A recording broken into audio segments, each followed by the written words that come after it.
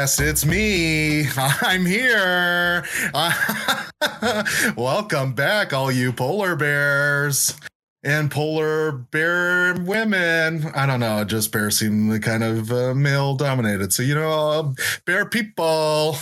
Welcome to the podcast. Hey, none of this funny business.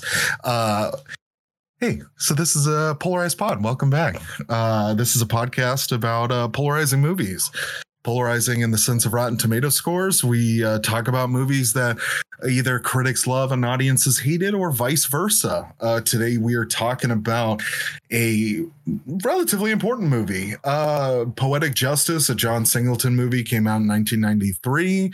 Stars Janet Jackson and Tupac Shakur. I'm pumped about continuing our 90s theme. It's been really insightful to get a better and clearer understanding of, kind of what was going on at the time that I was the both of us. I'll introduce my co-host in a second, but what kind of movies were being made when we were growing up, not old enough to obviously know about this or anybody show us it, but it really gives you still a strong sense of what the style is in tone, in visuals, commentary, all of that stuff. But in order to get into this, I need help with my lovely co-host and forever guest. Yeah, I'm saying it. He's a good-looking dude, and he's great to talk to. And hey now. Don't dream it over. Woo. Mr. James Lindsay, how the hell are you? What's going on, all you polar people out there? What's happening?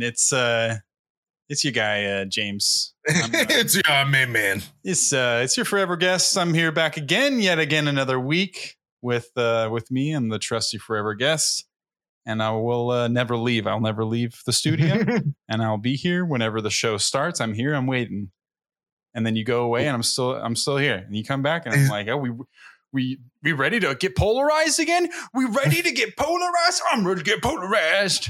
Let's get fucking polarized. Yes. Look at us. Just pumping it up. I feel the energy in here. I think we're both really excited to talk about this movie, or just at least excited to talk to each other, which is usually the case. But I don't know. There's something about this movie. Guilty. I mean, you're bribing me with, good tidings with these compliments of being lovely. I thank you. And now I'm ingratiated. You're very welcome. And ready to go. This has got a 34% from critics and an 83% from audience. This Poetic Justice movie just had a drop. Drop that. Oh yeah. As well.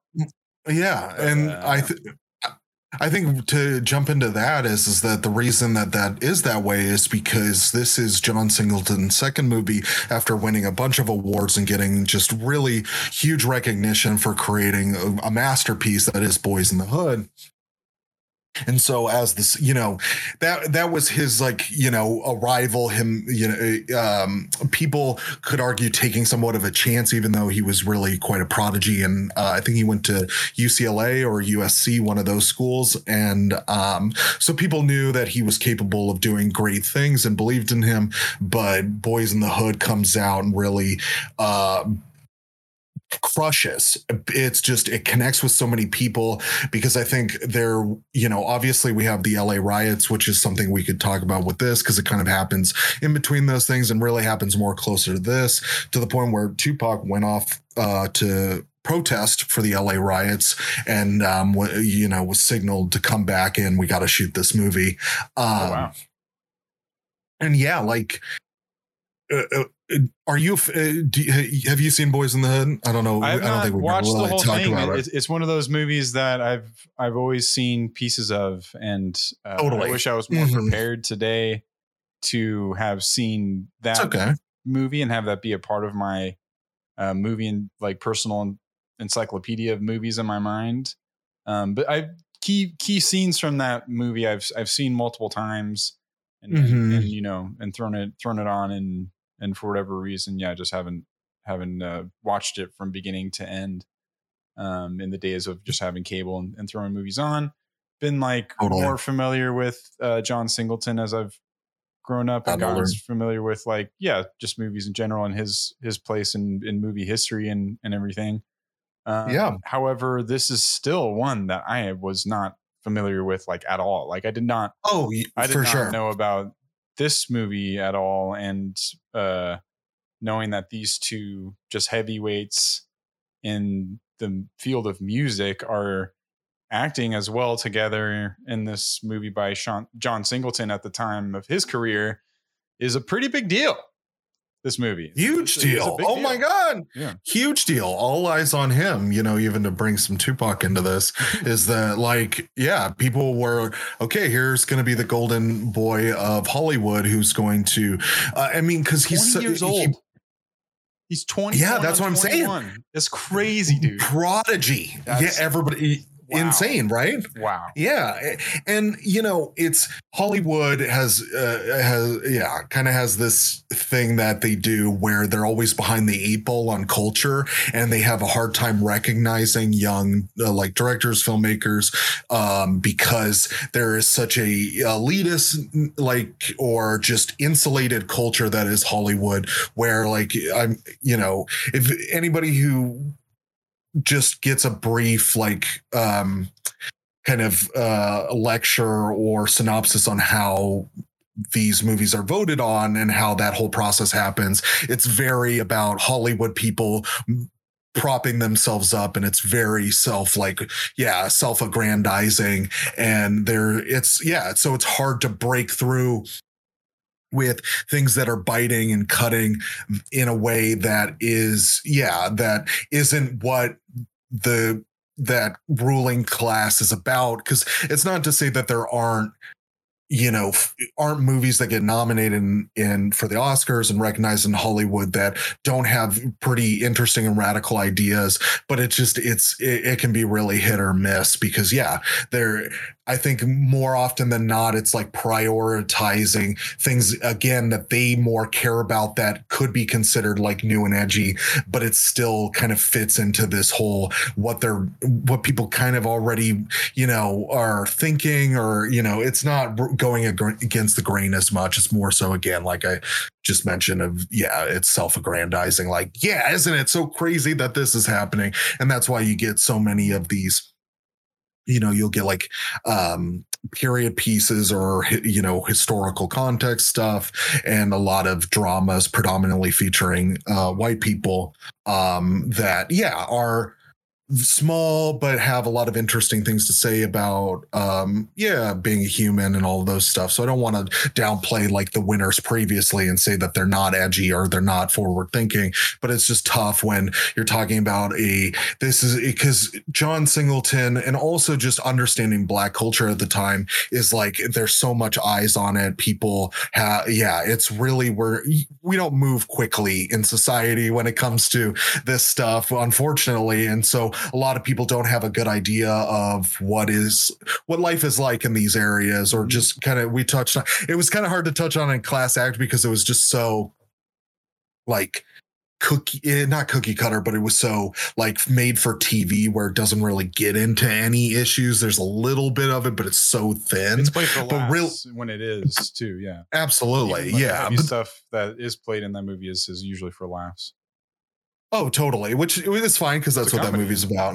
Yeah. And so, and we spoke favorably of it because it's fine. It doesn't need to get into, because what's interesting is like, that movie and this movie too, is that, Class Act was 94. This is 93, 92. This one is 93. 93. So like, again, so LA riots, there is pretty, not like it's totally gone away leading up to this, but there's still a lot of, Class Act was 92. So happened around the LA riots, which is interesting because there's isn't a whole lot of that featured in that movie. And again, it's okay. It's a comedy and I won't harp on that too much. But what I was getting at is that there's something that is equally important that movie does, that this movie does, and John Singleton in general, is it presents life in those areas that most people have no idea what's going on. Yeah. And it's they're showing in theaters. It's, it's people are going out and to see it. And yeah, everybody is interested in what's going on because, they're seeing on the news that there's a lot of civil unrest and there's a lot of racial, like just, I don't know what the term is, but like, yeah, there's a lot of racial turmoil. I guess what I'm trying to say is there's, yeah, people are being forced to act up because they are being treated in a way that is, yeah, either considered inhuman or just racist, whatever. And yeah, like John Singleton again. So it was a huge deal that he won for Boys in the Hood, and everybody, and it was kind of also society, it seemed like society was ready for what John Singleton had to offer to the world, and everybody was paying close attention. And it is, yeah, a very interesting choice to go from a movie that is very heavy, is pointed about the issues that are happening in John Singleton's life, in life in general, and to swerve. It seems like such a swerve to get to poetic justice because obviously the people in the movie are real and their voice is coming from a place that is similar to Boys in the Hood, but it doesn't really care about any of the issues. It's more focused on the romance. And like we're pretty gracious to Class Act, I'm going to carry that over to this, is that's okay. Like it's a romantic movie, it doesn't, and it also too, it does get it. Some of the plot is propelled by gang violence, and it definitely has that in here. Does it do a lot with it after that? I mean, it depends on how strong, and we'll talk about it, of Janet Jackson's progression, because she is the representation of a scar in this movie.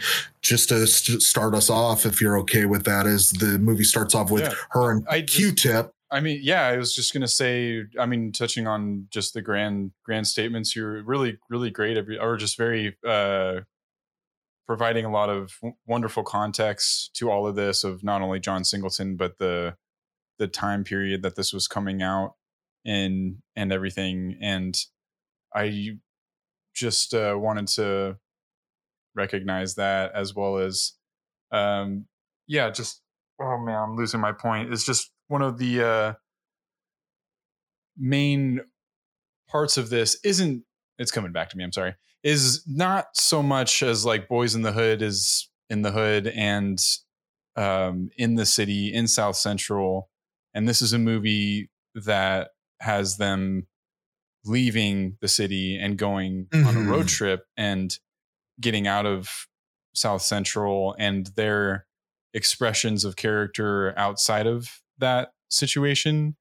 And I think in that way, you mentioned Scar, I think all these characters are dealing with trauma and the fallout of situations that have happened to them in the past. Absolutely. And it is a lot more about letting their guard down and opening up in a way about those things that is more difficult when you are in that situation, and removing them from that situation and putting them in these, kind of situations of just on a road trip, and then a couple stops along the way. You can see them start through some fights and everything between certain characters, but between our two main characters starting to loosen up a bit and open up as well, after being so guarded through their own trauma, personal trauma that they've dealt with, as well as the outside forces that, they have no control over, affecting their lives. And that was something that wasn't apparent to me just from the trailer of this movie, when we just watched the trailer as well right now.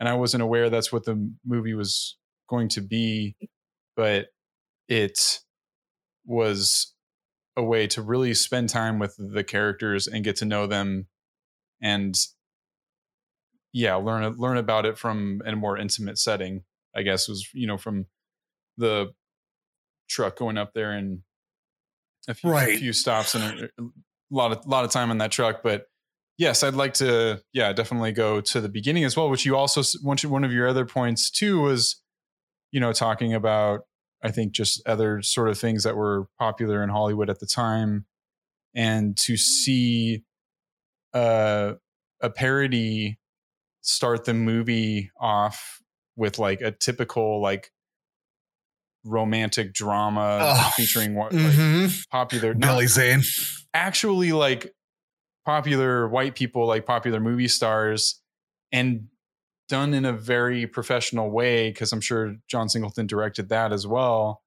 and and music and everything was just as epic as kind of just the rest of the movie. So you just like, you're brought into the movie with like, oh, am I in, like, I don't know, am I even in the right movie right now? What's going on here?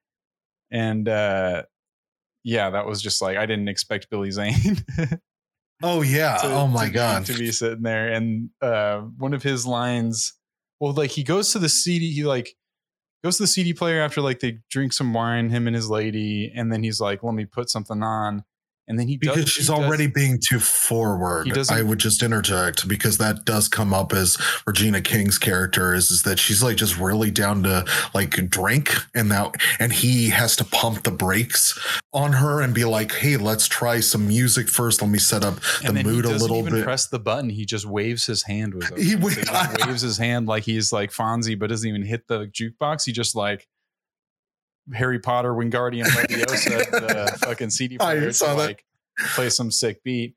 And then he says to her when she starts dancing, it's the song that's that Biggie play, like samples. What is the original song? And I like When You Call Me Big Papa.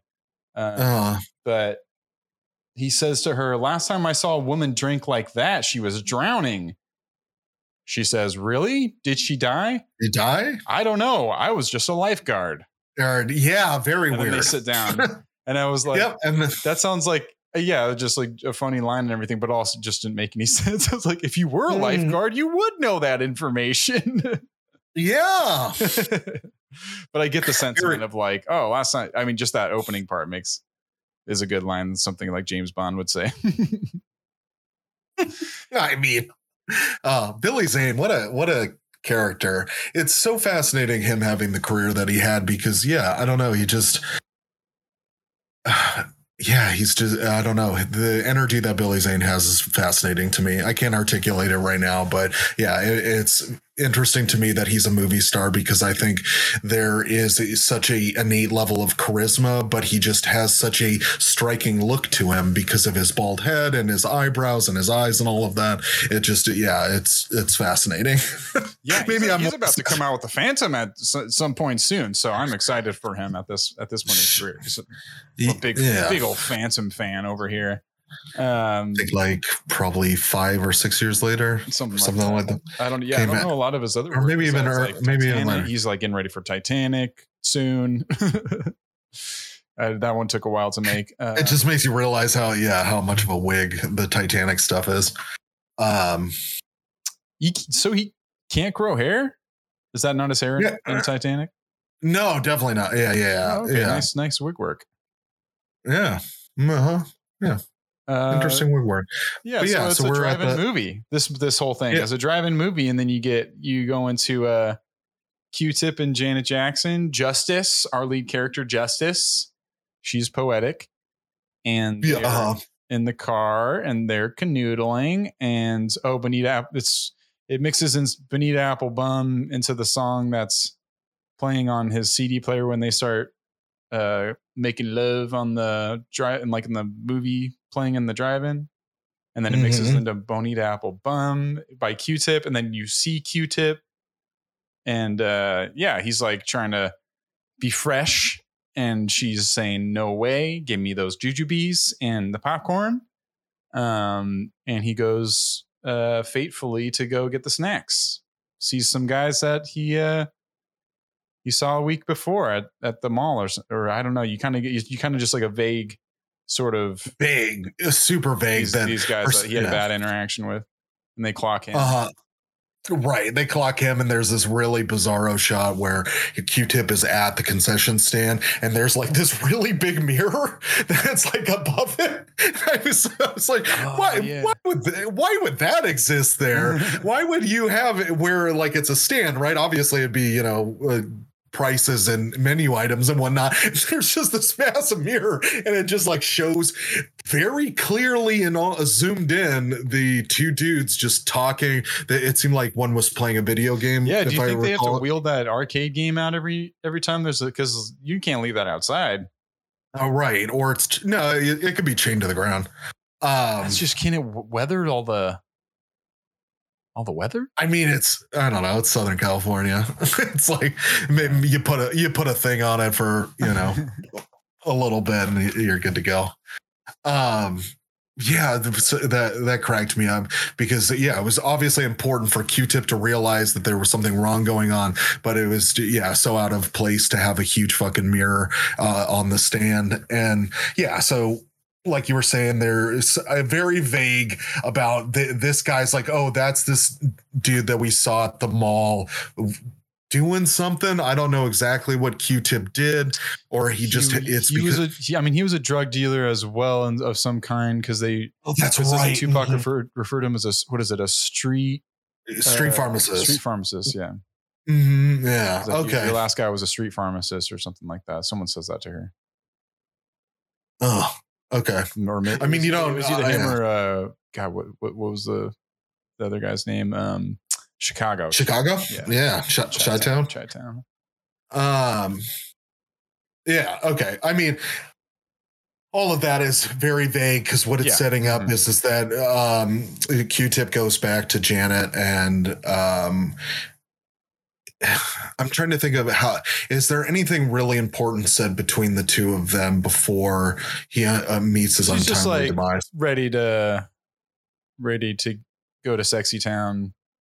Okay, right. He got those jujubes, and they're probably going to use them in some sexual way. And whoa, okay, all right, James. What? That's not what Here you go again. The jujubes, and then she was ready after he brought the jujubes. That's what was going on here. And then he fucking. What are jujubes? Do you know? I don't know. Oh, I don't know. Actually, I thought they were like dots. Dots. Okay. I thought they were kind of like similar to dots, and she wanted those bonbons we gotta too. Find out. Oh, I love a bonbon. Yeah, these look like dots. Jujubes just look like dots. I think I'm right. Oh yeah. Okay. Just like dots, they get fucking stuck in your teeth, and they're gross. Right. No, thank you. No, spank you. No, their purpose is to get stuck in your teeth. Yeah, that is their job, and then you can just have a snack, I guess, throughout the day as you're trying to like fish it out. No fun. Not a fan. No. Yeah, that's going to be a hard pass for me. I liked gummy stuff as a kid, like your Sour Patch, your Swedish Fish. Even Swedish Fish kind of gets stuck in there, but not as bad. Swedish Fish is one of those things where you don't like. I think as a kid, no kid is like, oh, give me Swedish Fish, because just solely the name, so poorly named. Mm-hmm. Because then as like a teenager or an adult, when I finally had it, I was like, these rock. This is just the gummy of a Sour Patch Kid. Exactly. And it's awesome. They're so good. And everybody who hasn't tried them, like, go get some Swedish Fish. They're great. They have assorted flavor one too. Yeah, I don't know if I've ever tried that. I love because my favorite flavor. Yeah, Sour Patch with all the flavors without the sour. Uh-huh. Yeah. I think I can put up with this. Happy Patch Kids. Cabbage Patch Kids. Cabbage Patch, Happy Patch. I think I could put up with the. Why are kids always in patches? I don't know, because they just, Why are the Sour Patch and then the Cabbage Patch? Because kids just do shit in groups, and you just lump them all together. It's just kids being kids. What are you gonna do? We don't. There's no rhyme or reason. Cabbage Patch, the lore is that they're like grown. These children are like grown as cabbages. Yeah. Mm-hmm. Yeah. Do you think they just like sprinkle cum in the ground and then it just produces baby? It's like you got a watering can and it's just filled with jizz, and it's like that's how it happens. You put the sour stuff in the cum. Oh no, they're sour. No. Guess we'll eat them. Yeah. I mean, who knows? Maybe that's the lore of the Sour Patch. Yeah, I don't know. I haven't read that stuff. There's probably some freaks out there that have. Yeah, they're the freaks, not us. No, definitely not. I'm just saying, you were asking about how do kids, grow out of the ground. I was like, oh, you probably just put cum in the ground. I mean, that's what I've been told. Yeah, I don't know. By you in particular. Human production works. Yeah. Yeah. I've only gone to you for my human reprotruction knowledge. Yeah. And you're doing well. I'm doing okay. You're doing okay. Yeah, it's not all bad.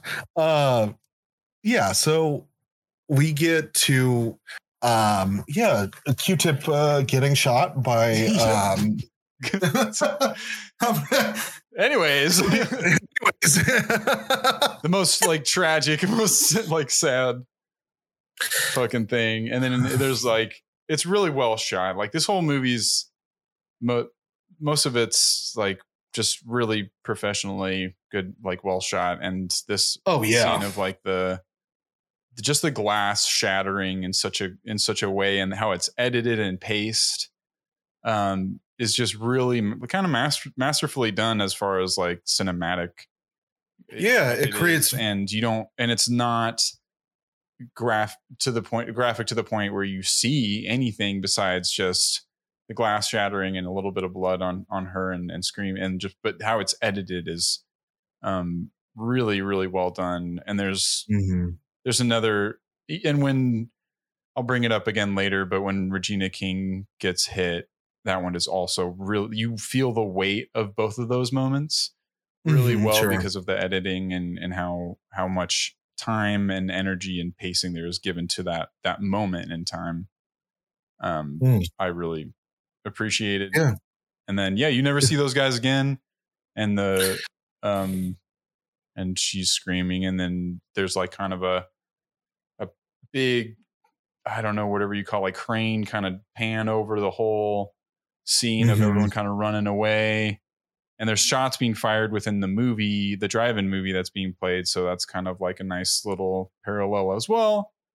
And then it like goes to whiteout because it goes right into the movie projector, which it's just like very artistic things are being done.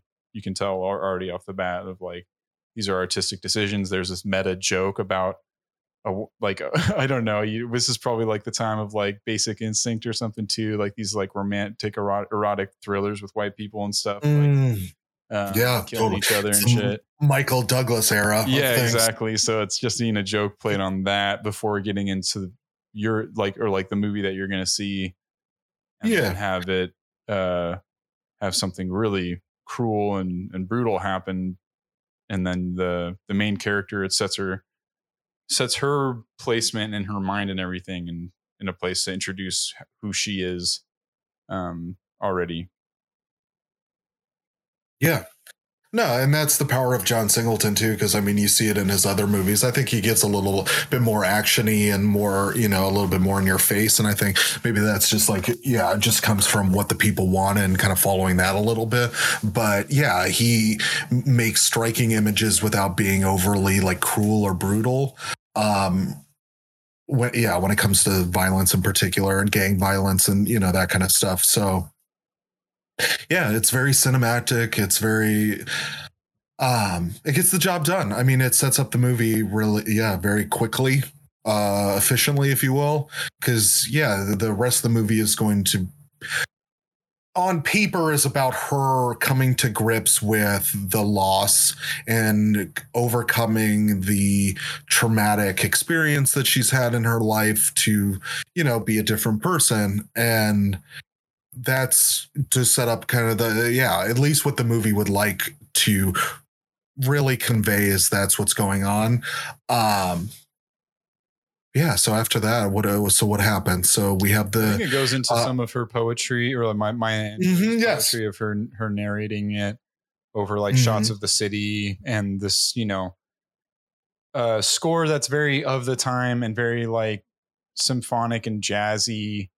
And almost, like, I don't know if epic is too big of a word, but it's just like a very big score that's kind of just makes you like feel like this is a big cinematic experience with a lot of like piano trills going like up and down and you get a skibidi-doop, some of that, and then the skibidi-doop, and it she's reading this poetry over it, and you get a feel for her as I think she's kind of driving around, maybe to her job, I believe is at some point like that.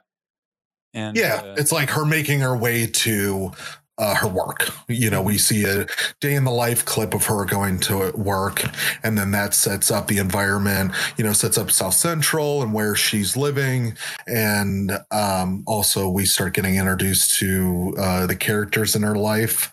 Her boss, which, man, I am just not a fan of her boss at all. I think she is like a really cynical, cruel person. Really catty. That has, very catty, has a pretty shitty outlook on things, and which is interesting because you would have, like, in another movie or in other movies, is that person would be more of a productive guiding presence, and she is definitely guiding her in a way, but not in a good way at all, which is, really quite fascinating because she's almost like trying to be like maternal and take her under her wing or something like that. But it's in a very tough love sort of way. And it does those kind of stereotypical things of the main character at the beginning of a romantic movie of like, everyone is telling, or at least her multiple times, is like, when are you going to get a man? Like, why?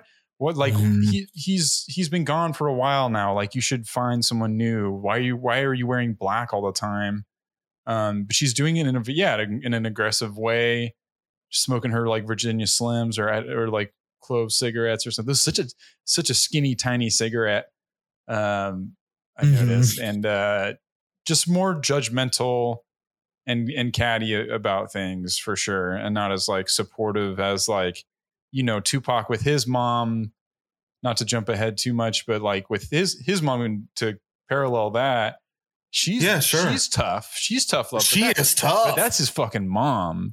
Totally. And you can tell like she's put up with a lot, probably, with everything. That she's probably gone through with him and his baby mama, and that sort of energy just comes across as like, I'm not going to fuck around. And that was the funniest scene when he's like trying to like convince her of what I forget exactly. And then, smoking a cigarette in the house. And she's like, don't smoke a cigarette. And he's like, come on, I work hard to do. And she's like, shut the fuck up and put that cigarette out right fucking now. And he's like, oh, okay. And then he's like, man, I can't believe I have to put up with this bullshit. And she's like, don't fucking cuss in my house. And I was like, jeez. So, oh man, she was awesome. Oh, she's like cussing at the store. She's like, don't cuss. Shut the fuck up. Who do you think you're talking to? But her Janet Jackson's boss, and then a few of the other people that work at the salon with her. There's two like neighbors, like salon neighbors, and they're not cubicles, but they're stations. What do you call them? And they're very antagonistic towards each other. This starts like the movie of like a series of a lot of like conflict, and I mean, it's a movie, there should be conflict, but like a lot of back and forth between people of confrontation, whether it's passive or just straight up frontal in your face, like fuck you sort of arguments. But the two of the salon mates don't like each other. The boss is kind of going at Janet Justice Jackson. And then Tupac comes in as the mailman. Yeah. What'd you think of the introduction of Tupac as a mailman? I enjoyed it because, like, I enjoyed him a lot in this movie. He has a really striking face. He has really big eyelashes. There's something about his eyes. Yeah. His eyes are like real beautiful. Yeah. Magnetic. And he just, I don't know. He was directed so well because obviously he can understand the stature of a mailman. But there was so much, he lived it. disgruntledness. Just body language, like coming up, leaning on the stand, right? She's working and stuff in like a very flirtatious sort of way. Sure. And I mean, in the little bit I looked at from like the behind the scenes stuff, he was just infatuated with Janet Jackson and was, just looking forward to all the kissing scenes he would express and stuff like that. And, she was just like a huge deal to him. As a 20-year-old, just having that opportunity to be in a John Singleton movie with Janet Jackson. Absolutely. But he was also super, super hot shit at the time as well. And the little I understand, I guess he was a little, he'd show up late to set sometimes and stuff like that. And, it's nothing like too major or anything, but where you'd like be smoking weed and stuff and, whatever. But I think, Janet Jackson was more kind of just like consummate professional and just like on. She was going and everything. But overall, it seemed like the making of this movie went well. And there was just one interview where he's like, "Oh, I tried to call her after the movie was over, and she must have just changed her number or something. I couldn't get through." And he seemed kind of just like, "Oh, but a little bummed about that, but whatever. Like, if I see her again, I'll say hi and all that." But touching on that, like, and the supporting characters, Regina King, amazing, and then is it John Torrey? Is that his name? Joe Torre as Chicago. We spent a lot of time with them. I was just kind of talking generally about that, and that their chemistry was just so wonderful, I thought. And it seemed like that they were just on a good page with each other. And I enjoyed that part of it because you spent a lot of time with them in a lot of like close counters sort of situations, and that chemistry went a long way to keep things interesting between a very character driven movie of like who these people are. So anyways, you get your meet cute with Tupac and am I going too many rabbit trails? I love that. Anyway, I loved what you were saying. Those are my segues. Oh, okay. Yeah. Cool. Okay, hold on. Now that we do have an anyways, I just finished my beer. I'm going to be right back. Okay, sounds good. We'll take a break. We'll be right back. So to pick back up on the relationship with Regina King and Tori, what was his name? Joe Torre as Chicago. Joe Torre, Chicago. Like really great. Because so much of what was like evocative of the movie was the stress and the turmoil that was happening in their relationship, because they're both like have a very flawed. Falling out of love as Tupac and Janet Jackson are falling into love. Right, absolutely. In contrast, it's really interesting because what they're bringing is a lot more than what Tupac and Janet are bringing, just in a sense of like what they're going through, what they have to deal with, all of that stuff. And it was tough because I said this before we started recording, I think, is that this movie is stressful because a lot of it has to do with Regina King and Joe Torre, because I guess to just set up so we can really get into where the plot is that get to like the road trip stuff. So I mean, like they have their meet cute, and I thought that was pretty great, like little interaction right there, and that was pretty natural. And she kind of nags him and grills him a bit about asking if he wants to smell her poo nanny, and then gets grilled and then leaves. She's like, "Get the fuck out of here!" And he goes back to the post office where they are throwing darts at a picture of George. We got to talk. Yeah, we got to talk about this. Yeah. Pretty great. Which is great. Yeah. And then I guess that's just what the back of a post office looks like. There was like a shelves that said like Hot Ones or something like that. Like I don't know. I'm curious what that meant. Maybe that was like actually in a post office, and that means like, oh, these got to go out quick. These are important ones or something like that. But it just looks like pretty chill back there. He's like, all right, I'm finished throwing darts. Chicago starts throwing some mail back into the sorter. They're sorting the mail. And then there's this big trip that they're going to take up to Oakland that they got to do every now and then.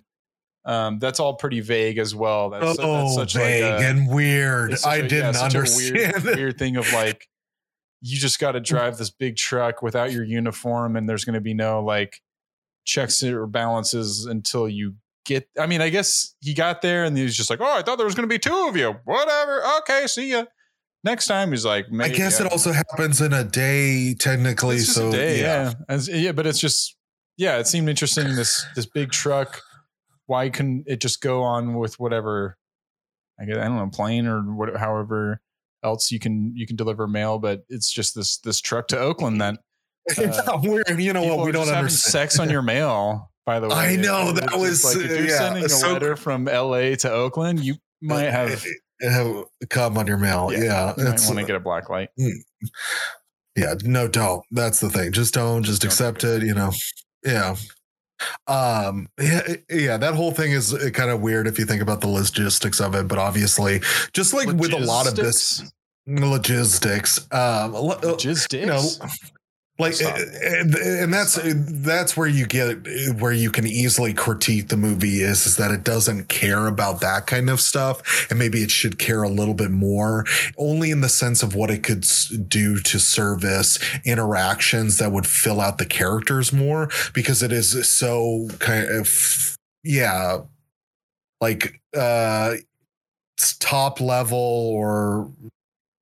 Yeah, it really shows that it doesn't care about it, and it's pretty apparent with it. It could have gone more into the music thing. I think you touched on earlier. I hadn't thought about too much. I mean, it would have been nice to see Tupac express himself in that way a little bit more, instead of just like kind of living vicariously through his cousin and listening to his stuff on the radio and stuff. And if he was going to Oakland and. You know, we know what happens in Oakland right off the bat, so I don't know if that would have worked. But you know, see, either on the way or while he's there, there's some sort of thing that either they can stop at something that I don't know, where he can express himself in that way. He's watching music at that carnival, and he's just kind of singing at one point to himself in the car or something. But it's more the impetus for them to go is. The United States Postal Service, and that's the driving force. It's like you don't want to know a lot more about that necessarily, but it's just something where it begs questions that you don't. Yeah, you're right. You're just like, oh, why is this happening? But if there was maybe something adjacent going on up there, which he says, he's like, oh, I want to go up there. I always go up there and like work on music with my cousin. But having now know what happens when he gets up there. I don't know if it's possible, but just even to have like some sort of flashback with him and his cousin, or some sort of example of him and his cousin like working together on music because he talks where he's like, oh, I helped write some of that or whatever, and that could have been cool because his cousin's music sounded pretty cool. Yeah, it sounded great. Yeah.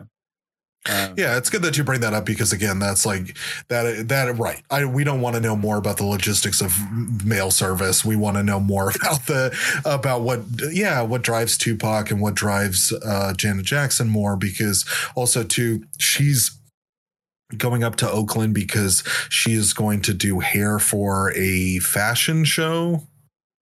Maybe it's like called something else, but that's what she's doing. That's not getting a lot of attention, but yeah. Yeah, zero attention. And those are the things that should be critiqued about this movie, because her passion for hair only comes out in how much fun she has at times doing hair for certain people, certain characters, but there's not really a good sense of like, oh, this is how, my career is going in this direction. This is how I feel about it. Or she's cutting her teeth, going up to Oakland for this. Why? Because it's worth it.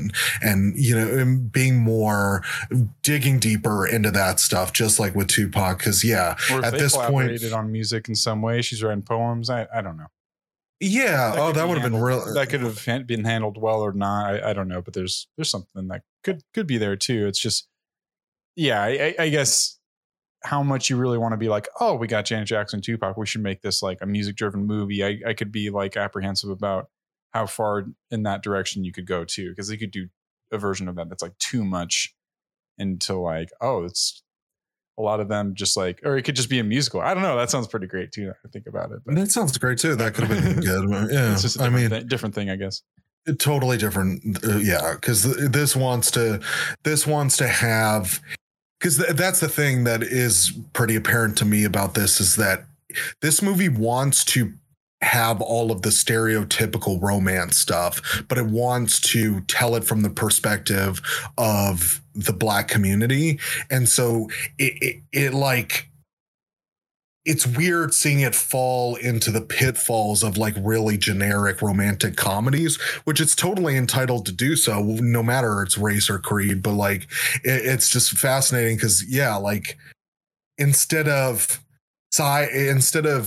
delving more into, which is, yeah, it's interesting to think about. Instead of delving more into the more grittier side, not grittier, but more like the real side of that culture, as opposed to like the movie romantic comedy stuff, or not comedy, but romantic movie stuff. It does. Yeah. It doesn't. It's not. Yeah. That doesn't work. That's not good. You don't, just because you want this movie to be a familiar romantic movie, I don't think it means giving into the stereotypical stuff.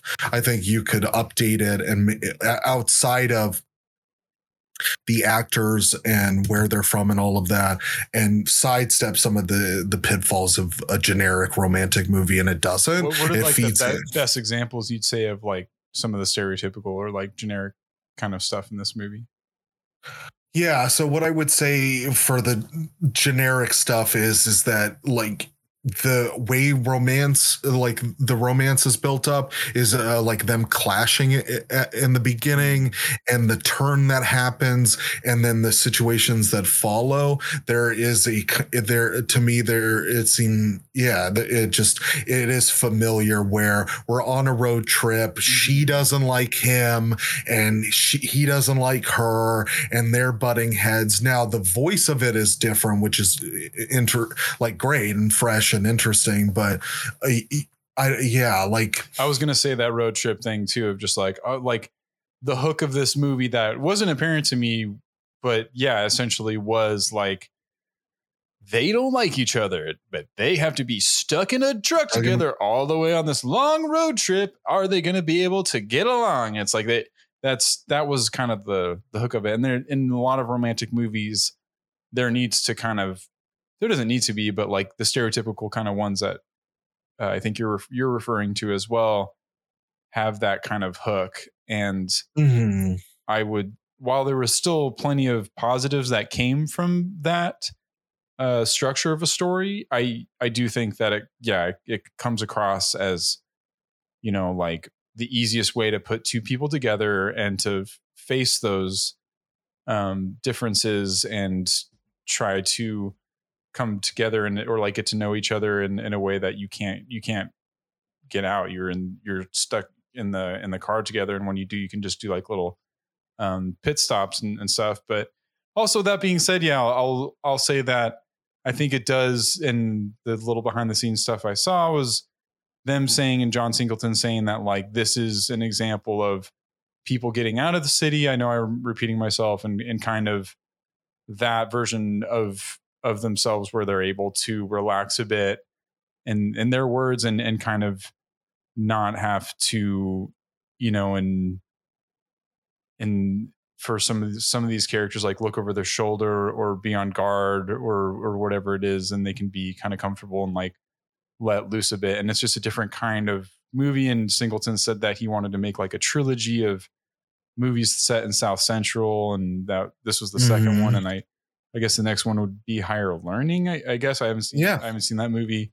But it was that, and then it was also from the woman's perspective of what the women have had to go through when their men don't come home, and the fallout from that. And I think there's a scene between her and her boss, where they're looking across as like a couple guys are just getting arrested, and there's like a police presence in this movie that's just kind of like Janet Jackson walking by them and just and while she's reading her poetry and stuff and stuff that's just like, when it's used, is so prescient in the time that it was made, and just as prescient as it is now to see some of the stuff that's made within this movie. And it is pretty amazing to see it being made at this time in such a true and honest way. But it is also a road trip romantic movie, you know, and then it's able to have those things. And it's mainly in the beginning and the end is when those realities come to a head. But in the middle is kind of, this vacation sort of romantic kind of getaway sort of thing for them, where they're able to kind of, some like find similarities between certain like things like trauma and emotional baggage and things like that, which I thought was pretty powerful. But also I agree that it has like it's kind of generic, stereotypical kind of romantic stuff. But that was to me, all of it seems like pretty purposeful. I think some of the pit stops along the way come across as like let's find a way for them to get out of the truck and kind of get around a bit. Yeah, totally. And there's just a carnival, but and it just didn't really have much leading up to those things, because they were just like, oh, it just happens. You smell barbecue, you hear drums, I guess we're stopping. And that kind of stuff doesn't seem as like narratively satisfying when it's just kind of like that just seems more like a romantic comedy. Yeah, just kind of like, oh, this was a good opportunity for them to get out and have another, and Aisha's and Regina King's and Chicago Joe Torre's characters, like they're have another fight, and then Janet Jackson and Tupac can come closer together. That's just, I thought that dynamic was interesting, of two people that are just like gradually like getting angry with each other, and then two people that are like falling in love. But that's totally. We're pretty much into it then. So we're on the road trip. We're Tupac kicks out Janet Jackson like pretty early on. They have a fight. Yeah. And because it was an interesting dynamic, and again, this is where the movie is more successful, is that it was so interesting to see. Tupac is calling Janet out for not being nice and not like being more. Why are you so mean?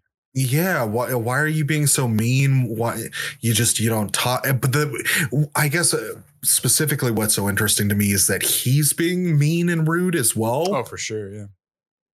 Because I think there's a way of like, in that situation of, you definitely have to do more work than maybe you want to pull out of this person, like how they're feeling, or just have a casual conversation to pass the time on a road trip. Mm-hmm. But he's so direct and condescending and biting and all of that it was interesting to see, not in a good way. It made me feel for Janet, and maybe overall this is to the credit of the movie of just having, more complex things at play here. Of it's understandable where Janet is coming from, and it's also understandable where Tupac's coming from, and both are handling this poorly. Mm-hmm. and because they're both away from, on opposite sides because of their approach to things and what have you, about just relationships and connecting with people, that it creates an interesting tone. I was really enthralled in this movie because I was like feeling for Janet, like, man, Tupac is such a son of a bitch. Like, she doesn't want to talk to you. She's mad at you because you were being really disgusting to her at the hair salon. Like, now would it be a better way to handle the situation if she was more just go with the flow of like, you know what, this guy is a huge son of a bitch, but it doesn't, I don't know. It's tough. I'm still trying to like wrestle with how I feel about it. I feel like at least in that first scene, their guard is up. Like they're not. Yeah, well, yeah, for sure. Neither of them are happy about the situation. They've already had one interaction. While it was kind of a meet cute or whatever, like it didn't end well for either of them, that scene. And so putting them back in the front seat together and all that, she's already pissed about driving in the truck. But yeah, because her car's broke down and she was going to drive to Oakland, but then she hitches a ride. We haven't said that yet, but that was so convenient too, right? Everything is very convenient. I almost had forgotten about this hair show and everything. And, she could have just gone with her boss or something, it seems like. But totally. She's like very pissed about going with him and going in the truck. And so she's like pouting and shut down. And I totally get what you mean. I feel bad for her too, but she is putting off this energy of like, don't fucking talk to me. Don't. And then he's just like constantly like pushing and then condescending. And then it comes to a head. He just like screams at her. He's like, yeah. And calling her a bitch and like multiple times. And like, what was God? I'm just don't know my 90s slang, I guess. Scamless, he kept on saying. Yeah. And she just, I don't know, there's the scene of her just like, what am I going to do now? I'm on the side of the road with all my bags and I'm going to start walking. And then there's just that's just such a classic like road trip scene of someone getting kicked out of the car. Of like a road trip movie. And they get her back in and things go from there. It's I guess they stop at the gas station soon. There's like some stuff with like Aisha in Chicago. Chicago, as he's a great actor and I loved his performance a lot, but man, I'll just say as far as mannerisms go, and this goes for Janet God, yeah, as well, like it could have been dialed down a bit. The hair brushing, absolutely, and the hair brushing, and for Janet Jackson, I love her performance as well, and I love her to death as well. But her gum chewing was driving me a bit crazy. I know, it was such like super distracting at like very key performance. Like, and she was performing really well otherwise, but she and then just kind of pause like with her mouth kind of half open with like the gum on like the back, and you can just like I don't. It was a choice. It was a choice. It was a choice for Chicago to constantly be brushing that fade. But man, it was every scene. It was every scene. Every scene. It was most apparent. Like this is just his whole identity is wrapped up in this hairbrushing. He is eventually left on the side of the road as well, and immediately just goes into the hair brushing as he's walking down. It's like you just had such a charged moment with you got in a fight with your friend, man. Brush at him. I couldn't even imagine like at that point your hands are probably like would be shaking a little bit, or you'd just be so like clenched fist and so full of adrenaline. But he just goes right into the hair brushing. Man, he's just like for anxiety. Yeah, he's got to brush his. It wasn't. Yeah, that wasn't good because it was overdone. For sure. It was way too overdone. Oh god, that the gum chewing reminded me of a scene that we didn't talk about, but was earlier, where Janet Jackson is making popcorn and she puts Tabasco on it, and they pay so much time to that. In that, is that at the movie scene or no? No, it's like Janet. She's back at home because Regina King is going out. She invites Janet. Janet says no because, and which we find out later, the reason that she's not going out with Regina is because Regina King's character is an alcoholic and then always gets fucked up and does like crazy shit, and she doesn't want to put up with that. And which Regina King had such a funny line that it stuck out to me. It's something like the world exists so we can go fuck up in it. Yeah. And I just old maid, I love that so much that's what life is about, is just to make fucking mistakes and go fuck it up. But then, it kind of also they build on that. mentality as well, and really make a strong critique on it, which is really like forward in the movie about this whole drinking problem. It was yeah, it was just so noticeable how much the movie's like moral, where it stands on things is so about like the drinking being a huge issue. It's really destructive. There's time is spent to when people are drinking or doing drugs, like it's against it. There's even a moment where Tupac has like an interaction where somebody offers him weed and he's like, I don't do that shit, because they're testing me. Yeah, they test him. Yeah, they test and stuff. And then also, but can we talk about we kind of passed on this one part, Tupac's home life as well, of him and this dude that share a baby mama with two different children. Yeah, Tone Loc. Mm-hmm. Yeah, that was such an interesting dynamic. That totally. Because he's talking to his buddy who's smoking weed, and he's like dealing pot as well. And they take a walk back to the apartment. His daughter's in there, and the weed dealer's son is in there, and they're both from the same mother. And that was just like a fascinating dynamic, I thought. And these two guys like were good buds and had each other's back and everything, and seemed like they both wanted the best for their children. And he was, and Tupac in particular was, the other guy not so much. He was like, oh, she's just crazy. What are you going to do about it? But Tupac was like, very concerned. Lucky is his name in the movie, is very concerned about his daughter's well-being. And that was, a heavy, one of those more heavy scenes, I guess, of seeing those children in that situation and how heartbreaking it was seeing his daughter being taken out, and then the boy being like, can I come? Like, oh my God, that was rough. Tough.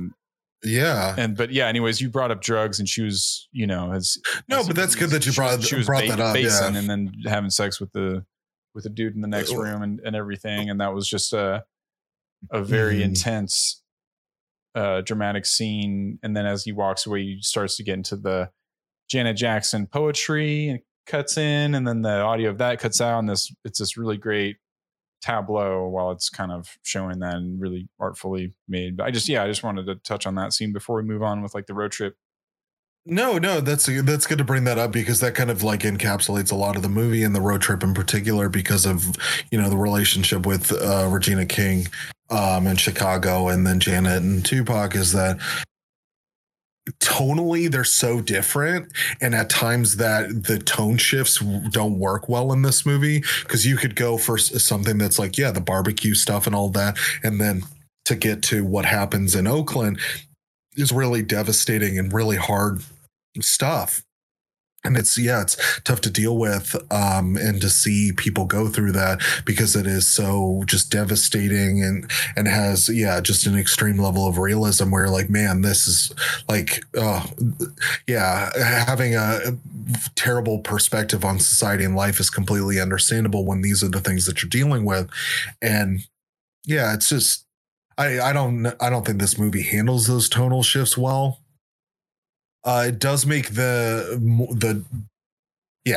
times it makes the more grittier and tougher stuff to deal with more apparent, because it's accented or like backlit with just, we're at a barbecue and all of that. But then to get into these situations along the road trip is that,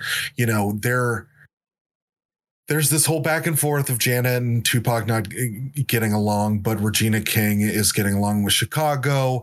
And then they're talking in the back, and they stop at a gas station. And then this is where Chicago tells Regina King to not get a particular type of like lemonade, I think, because that's like her drink, is that she gets this like English dry gin. Gordon's gin. And mix it with the lemonade. Half of the lemonade you got to drink down, and you fill that half up you just drank with all Gordons, it looked like, and she was plowing that. Plowing, and yeah. She had to get those squirt guns too. They had to get the squirt guns, yeah. They talk about the 40s because he wanted a 40. Man, you know what stuck out is they got Cheetos. Yeah, it makes a whole point about the Cheetos. Those labels, the label on the Cheetos. The labels, my God, man.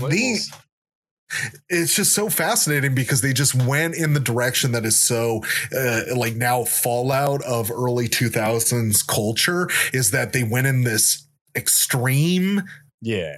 Everything in the early 2000s was about extreme, all the kids, that's what they wanted. They're into X Games, skateboarding's getting big. Chester Cheeto, those glasses. He puts on the glasses. They start adding like he's shredding through the bag and there's just so much more going on. That's just so, intense. And to see the Cheeto bag where it almost looked like a peanuts bag that you would get at a ball game, look like a peanuts bag, where it's like blue and white and it's got lines on it, and then it just kind of. I was expecting Cheeto. him to be like, because he grabbed the bag, I expected him to be like, "You couldn't find my Cheetos either." He's like, "Oh, I got my Cheetos." Like, "Oh, those are Cheetos." Those are Cheetos. What? Oh, I didn't even know. We got Jujubes, we got Cheetos, we got popcorn. Wait, so we didn't fully. So, how do you feel about Tabasco and popcorn? I'm like into that. That's fine. Yeah, sure. I saw that and I was like, I think I like the classic butter is what I've realized. I like a good cheese popcorn too, but if someone's going to do it, I won't be like, no, gross. I'd be like, oh, yeah, sure, why not? Yeah. I guess my only thing that I'm like hesitant about, because I love spicy popcorn, sounds great, but just like with my gripe, I think I might have mentioned this to you just in us being friends about my opinion on vinegar with fish and chips, because I feel like it's very similar to. So vinegar. Okay. And I'll just, before I fully get into my diatribe on vinegar and fish and chips, is that vinegar with starches just disintegrates them. Like if you put any starch with a vinegar, the vinegar will just destroy it, where it'll just, because of the chemical reaction that's happening. But also too, bread is absorbing that and the flavor of vinegar rocks. So pro vinegar flavor for sure.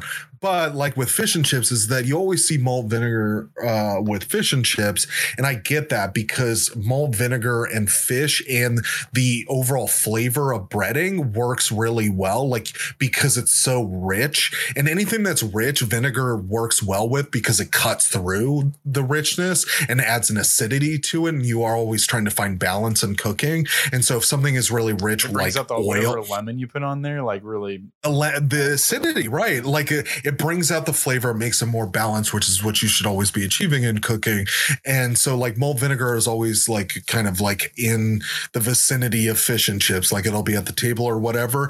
But the problem I fucking have with it is that I love the flavor a lot, but it just destroys the crispiness of fish and chips. Fair. You put malt vinegar on there, then it just turns into a soggy piece of fish. And again, you put lemon on?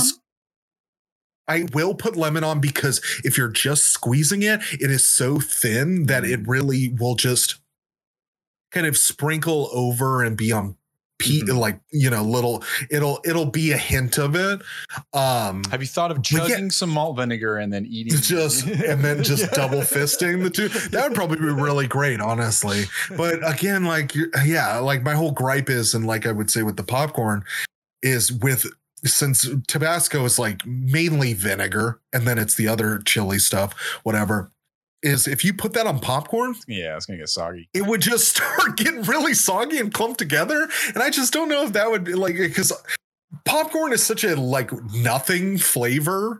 Obviously, when you add butter and salt, it's like, well, you're really just tasting butter and salt. You're like a vessel for butter. It's just a vessel for butter. It's not like it's heightening the popcorn of it all. It's just like, how can I get butter, yeah. And if you were to put Tabasco on popcorn, I feel like it would just turn into this like mushy mass at the bottom of it, and then that's like not a good look or a good taste. That's kind of where my mind went too. I guess I didn't bring it up, but I didn't think past that. I just like, oh, the flavor, it sounds like it would make sense. Or I just have to like take one popcorn, do a little one dot of Tabasco, and then move on. She also ate it with a fork too, which was a really interesting move. Oh yeah, I mean that's That sounds like something you would find in LA, or I mean, like you're even Mexico or something like that with like, I mean, we brought up Cheetos or some like Cheeto fries, or put some of the chamoy in there, and or and then do a fork. Yeah, you right. You do the pork rinds with the right. something like that. It seemed like something that came out of like LA or something like that. Sure. But yeah, I think you kind of would probably need that fork in that situation. And then the sogginess would kind of benefit, because then you could pierce the thing. Exactly. Yeah, sure. You can like kind of have a better time there. But that's some people like that mushiness. Some people like when things are like a little mushier. I totally get your thing on fish and chips. Like, I think I love the flavor benefit outweighs the texture imbalance that I think is like well put by you. And it kind of like almost de-skins the fish sometimes from the breading. Yeah, it does. If you like overdo it, if you overdo it too much. Yeah, because I mean, I could be. There's times where like for whatever reason it's like there's no malt vinegar. If you're at a certain place, I don't know. There should be malt vinegar, but you just have a lemon or something. That's completely fine. But yeah, just a little malt vinegar, and then I mean you could even throw some Tabasco if you're feeling up to it. But malt vinegar on the chips themselves too is good, but again, it just makes it really. Mm-hmm. But yeah, so good. Oh man, getting hungry. But I know they probably got some. Yeah. So now we got to get to the barbecue scene. Barbecue, yeah. Speaking of, segue.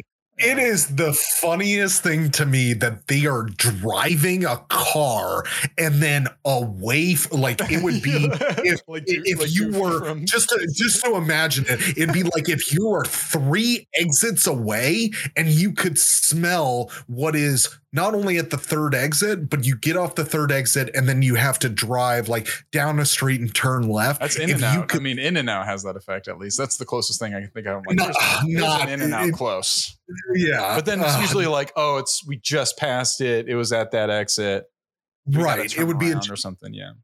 Totally. Or if you're at like the street level, makes more sense because you're not moving as fast. There's more stops and all of that. But it is insane to think that you're driving on a freeway and you could smell barbecue that people are cooking in a park that is like that far away. And have a conversation about like, what is that smell? Oh my God, that smells good. Yeah. And like the more I think about both of these stops they make, it's just like I got to let the logic go out the window a bit, because I do think that when you think about the making of this movie and everything and what John Singleton wants in his movie, it makes sense for him to want to express Black culture within this movie. Totally. in a romantic kind of drama consisting of a Black cast and concerning a lot to do with Black culture in a very prevalent area at the time and everything is, I don't know. Family barbecue. Let's have a family barbecue will be one of the scenes, and we'll have a carnival that's celebrating African culture. And when I think about the likelihood that they would stumble upon that in the same day, that carnival is like, okay, I can't think too hard about that one, because they do it. It exists. Like, it's good that it's, that it's there and that they're experiencing those things, and that it was important for him to get that sort of backdrop out there. And to normalize that sort of celebration, I think is important as well.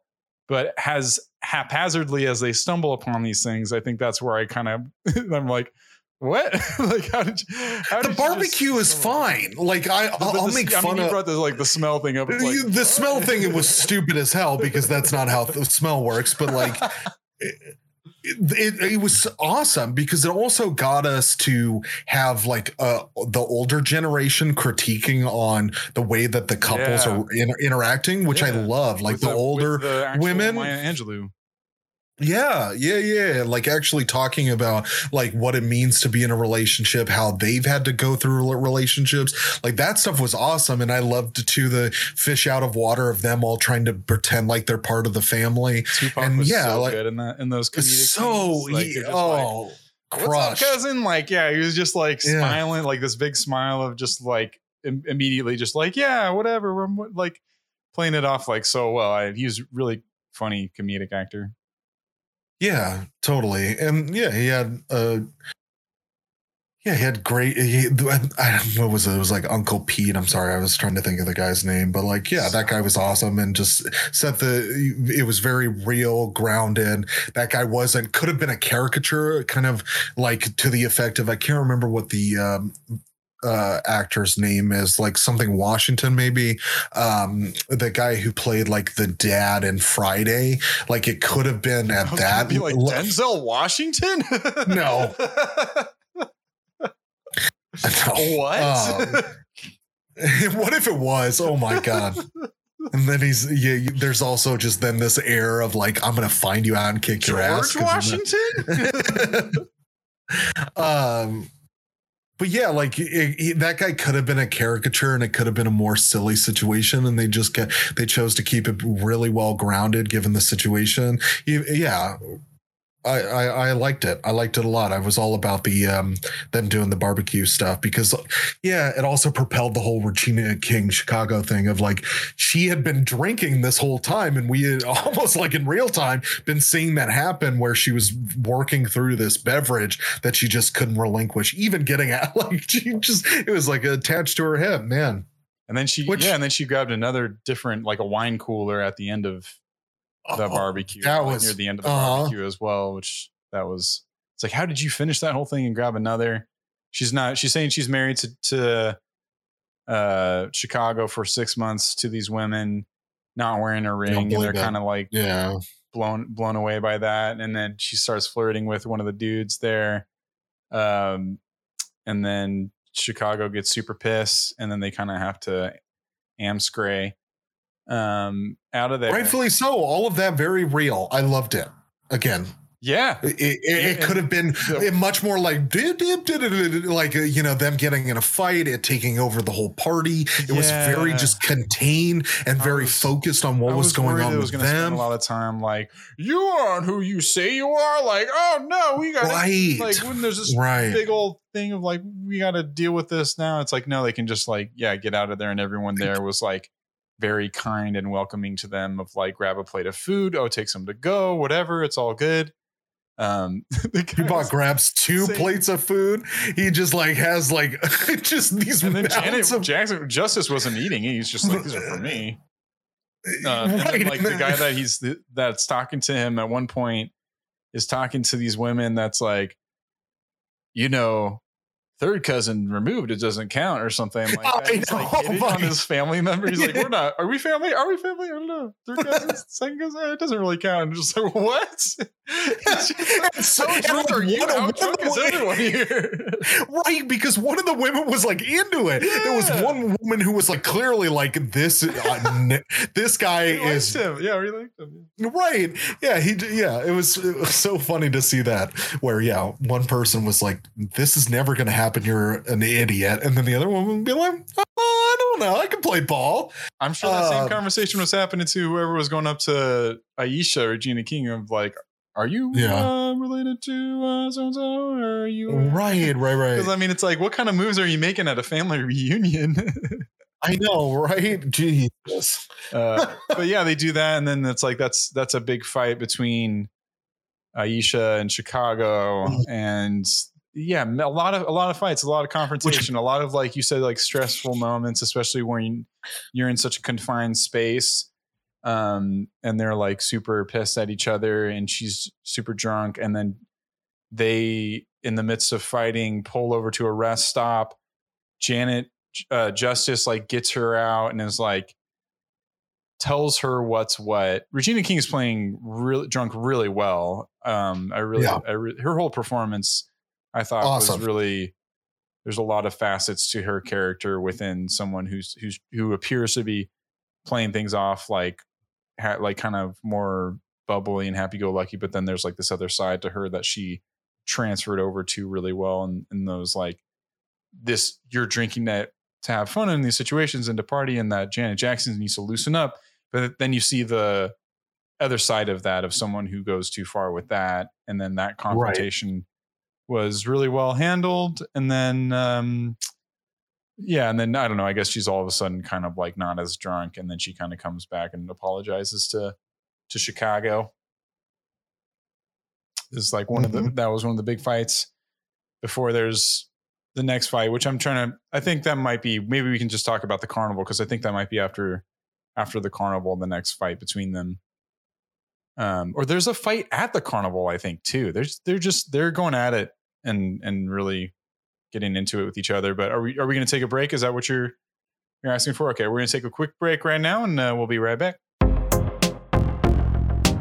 So we're back, and the next portion is this carnival, I'd say, is the next big thing. And this one is rather than olfactory, it's orally.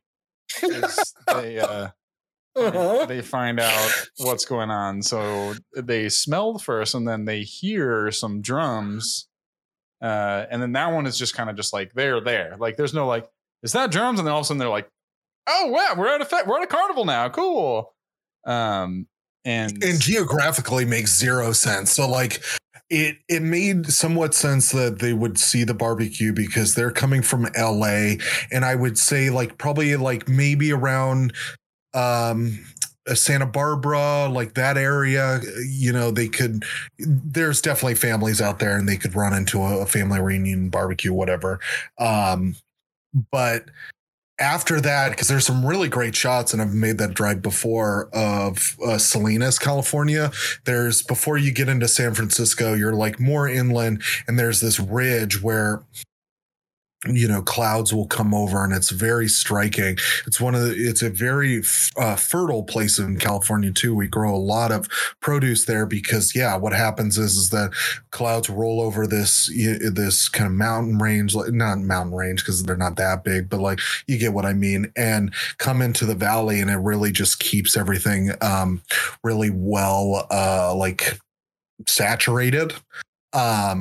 But before that, so we had the carnival, and so that would have been like right in the middle of California where there really isn't anything. You know, there's a stretch between I guess I would put it, I'm trying to think of where like Pismo Beach Slow is in comparison. It's like central, and then this seemed like more northern. I mean, they didn't seem to show something like they could have gotten some shots of like Big Sur or something, might have been a little bit more central as well. But it seemed like they were showing these rolling hills of, it almost looked like wine country or something. Salinas, or Napa Valley or some shit.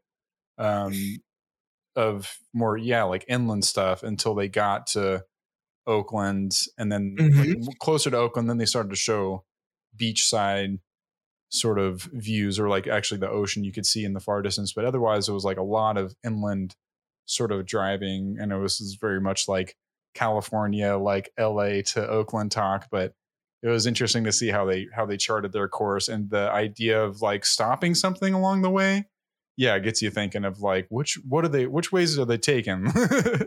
You know? Oh, totally. Because it wouldn't really make sense. Like, you know, start getting your California mindset, or like, how are they going? Where are they? How would they just like stumble across something? And if they're going to leave in the morning and get to Oakland by nighttime, I don't know how many stops you can really make. I'd be on like Tupac at the beginning. I understand why this is originally. I was going to make this as like a complaint. I get his sentimentality now, and he especially in this point in the carnival is like, he's like, we are on a fucking schedule. Like, we got to go. It's Tupac pretty much up to this point. And then he makes this second stop. I'm like, man, he really must not care about that schedule. And then Chicago calls him out on that, like pretty much right when I was thinking in it as well. And then Tupac is just kind of like, no, we got time, whatever.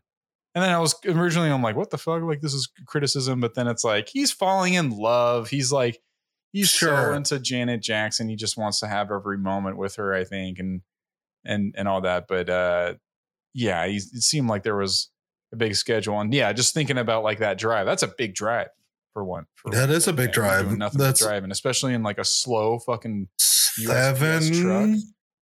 7-ish to 8 hours, right? At least 8 hours, I'd say. I mean, I could. I've only made that drive once in my life. Yeah, I would say it left at like, God, like 7 or 8 o'clock, and then you get there at like 7 o'clock. Yeah. Wow, this is saying 6 hours. I guess, yeah.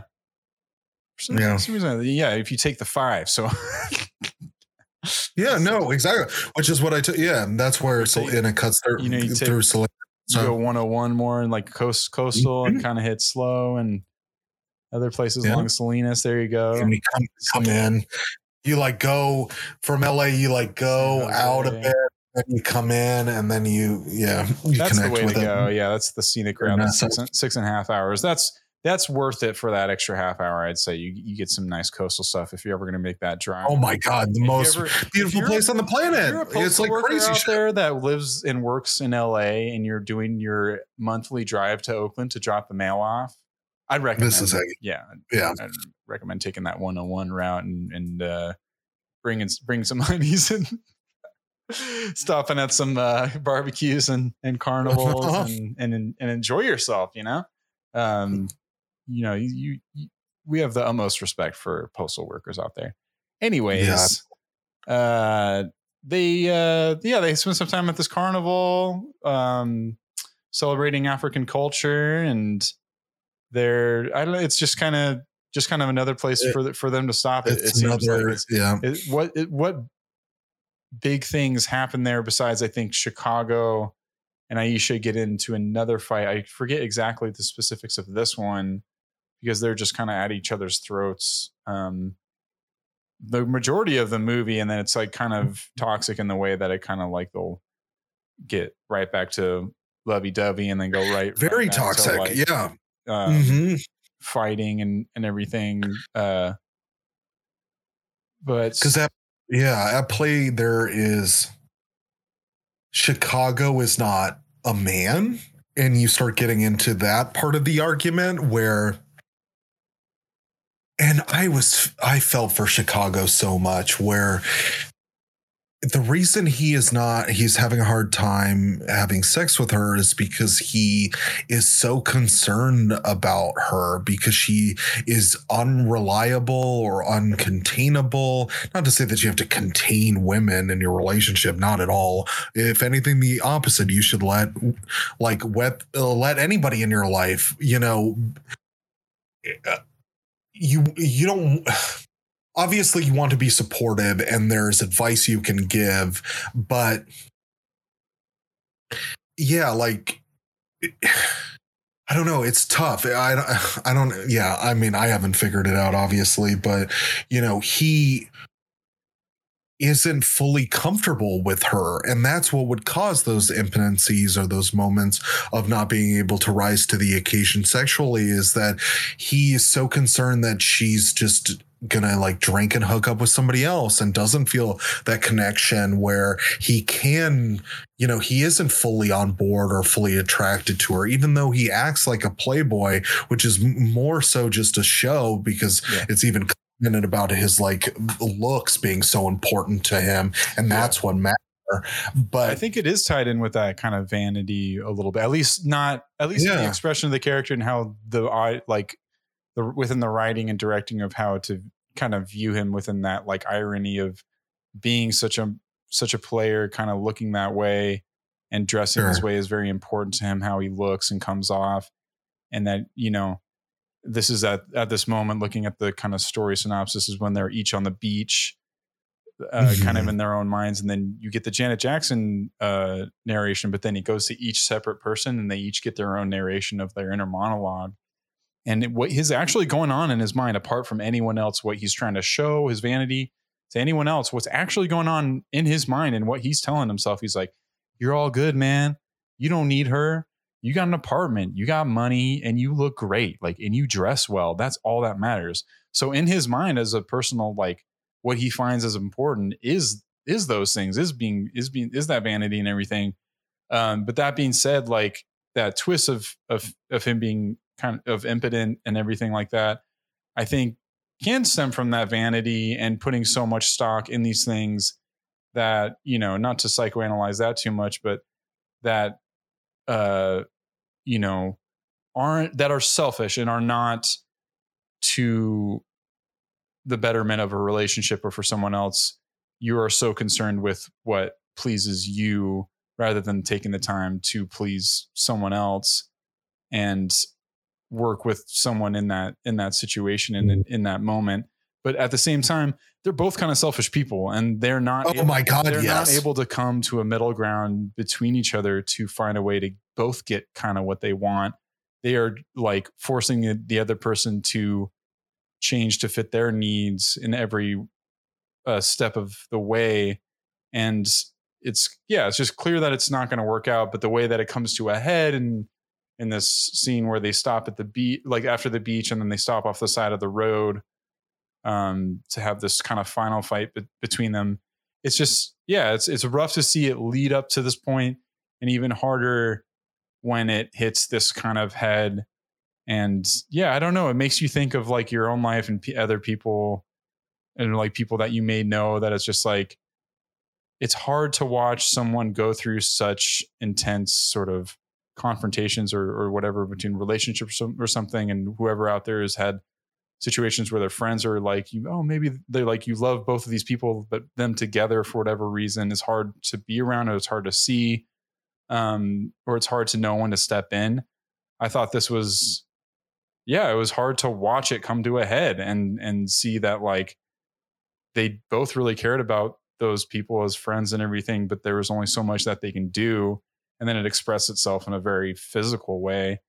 I'm glad you brought that up, because I think that's something we should talk about, where it gets into violence on all fronts.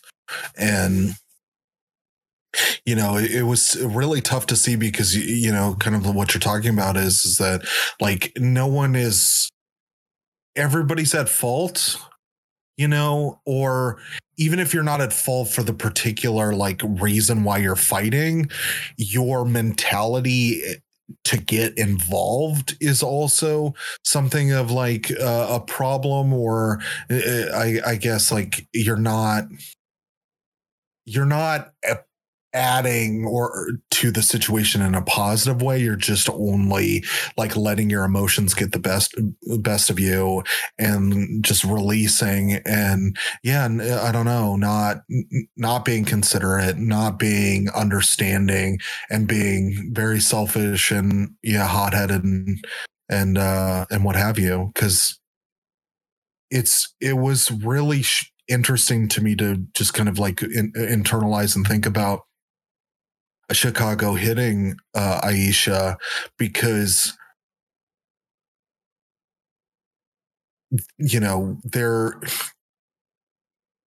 she is being really, really mean to him, and his anger isn't unwarranted or not like, or it's characteristic or not a typical reaction that you would have. And it was, I don't know. It really kind of made me think about that. Obviously, I'm not promoting hitting women, but it's just, as people, like if you were to kind of remove gender aside, is that both of them were being really mean to each other, and to break out in violence just at a baseline is not okay. But it's not like it was totally one-sided, I guess is what I'm getting at, is that it's not like Chicago was built up as being a person who hits women, and it was very clear cut, like, or, that, he's obviously the worst person. He hit a woman is just like further propagating how terrible of a person he is.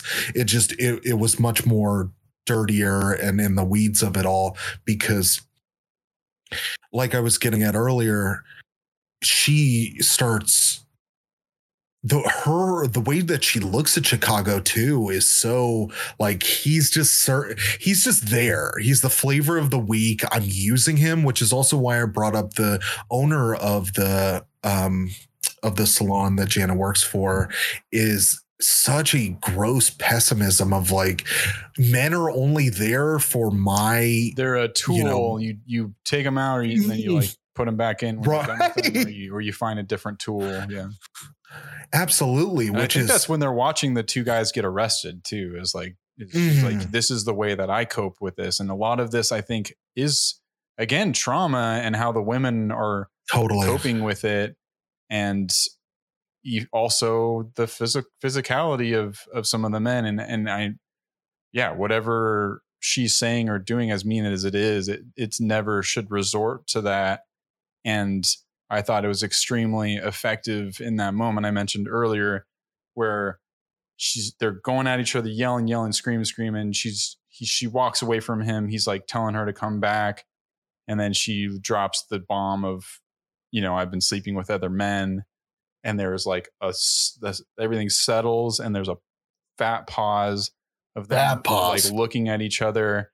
And he has decided that he's going to hit her. Like that's something that I think is kind of ingrained in who he is as a character. Maybe we haven't seen it up to this point, but this is the point of like, we find out who he really is, honestly, and where his mind goes, and how, again, that's another selfish act too. He can't let his own fucking ego aside of like, I can just let this be and be indifferent to it. I know I got to fucking take revenge or some sort of vengeance. I got to stick up for myself. They made like this person took down my ego, and that's what's important.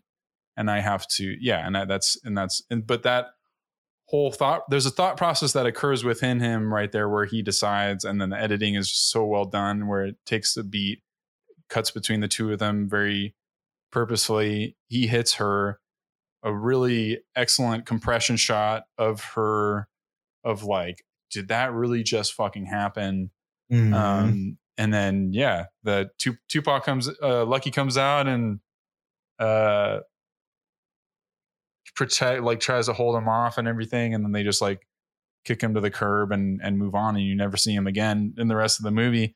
I was like, I don't know. I was almost expecting some sort of come up with him or like Regina or something. It's just like, I'm kind of glad that it didn't have to go to that, and that those were kind of empty threats that they were throwing at each other. I'm like, oh, they're going to fucking kill you and all this stuff. And that seems like something that you would make as a threat, but whether it's true or not, it's just like make someone have to, live in their head and with thinking that something's going to happen to them is a good way to insult somebody.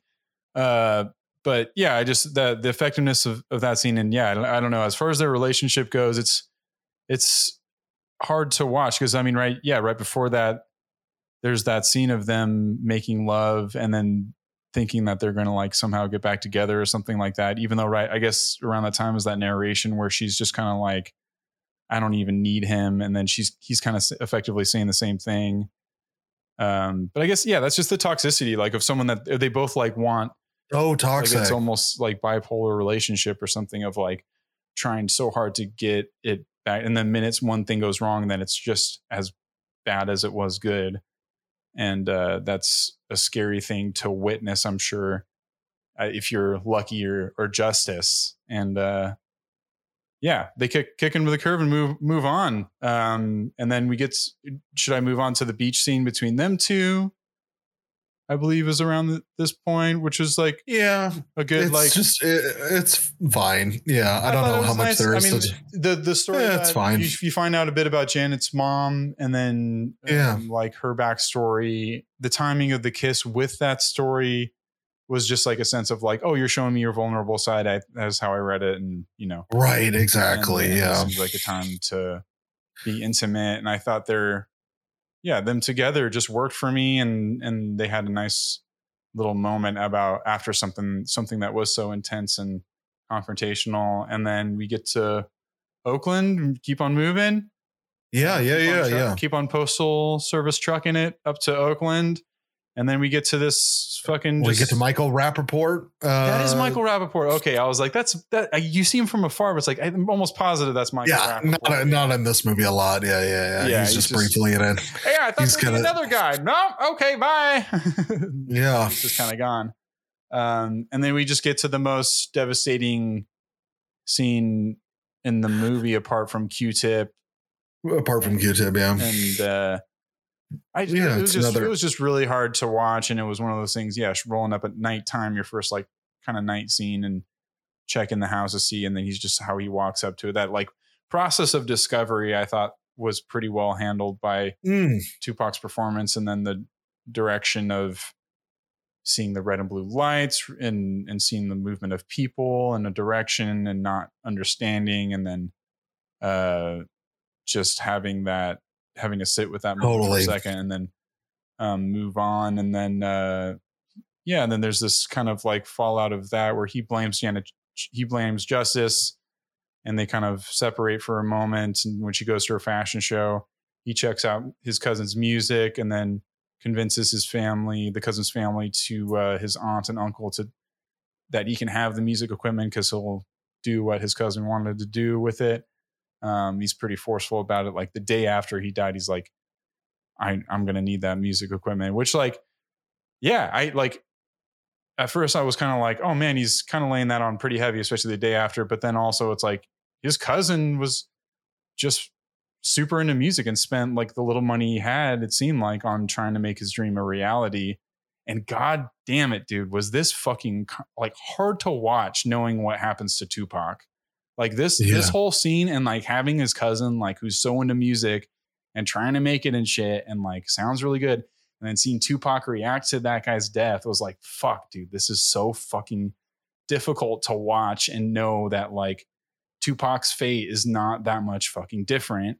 And and I don't know, man. It's just like this movie is super fucking prescient at the moment that it was made, and along with a lot of the themes of there's some police stuff in this and how that was expressed with Janet Jackson walking around South Central and with her poems and everything as well too, and Maya Angelou's poems. But this scene in particular is it's just it was really fucking hard to digest, seeing Tupac acted out and seeing him emotionally express the heartbreak of that situation, and knowing his fate as well was I just had to say it was like very, very difficult to take in. But we end the movie on a romantic crescendo of positivity, of him bringing his daughter, Tupac,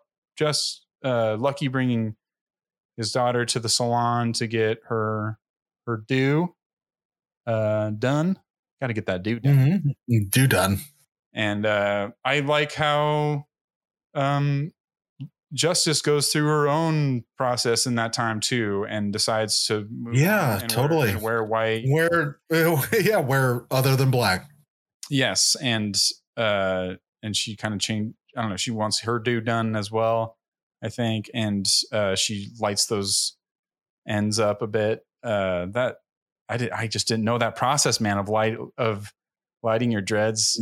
At the that makes so much sense. But I was just like, so it doesn't fray.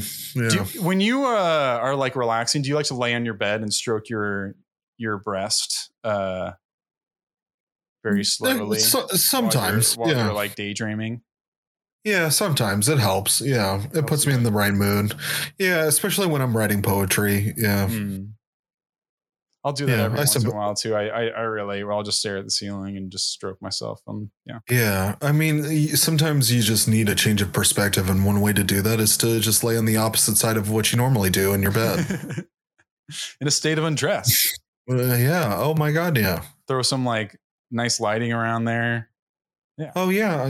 I mean, usually after these podcast recording, I just, turn off the lights, light up a couple candles, and just lay the opposite direction in my bed. Like, it helps me cope and, unwind and what have you. So yeah, I totally it feels good. It makes sense. Next phase of your life. And it's not like,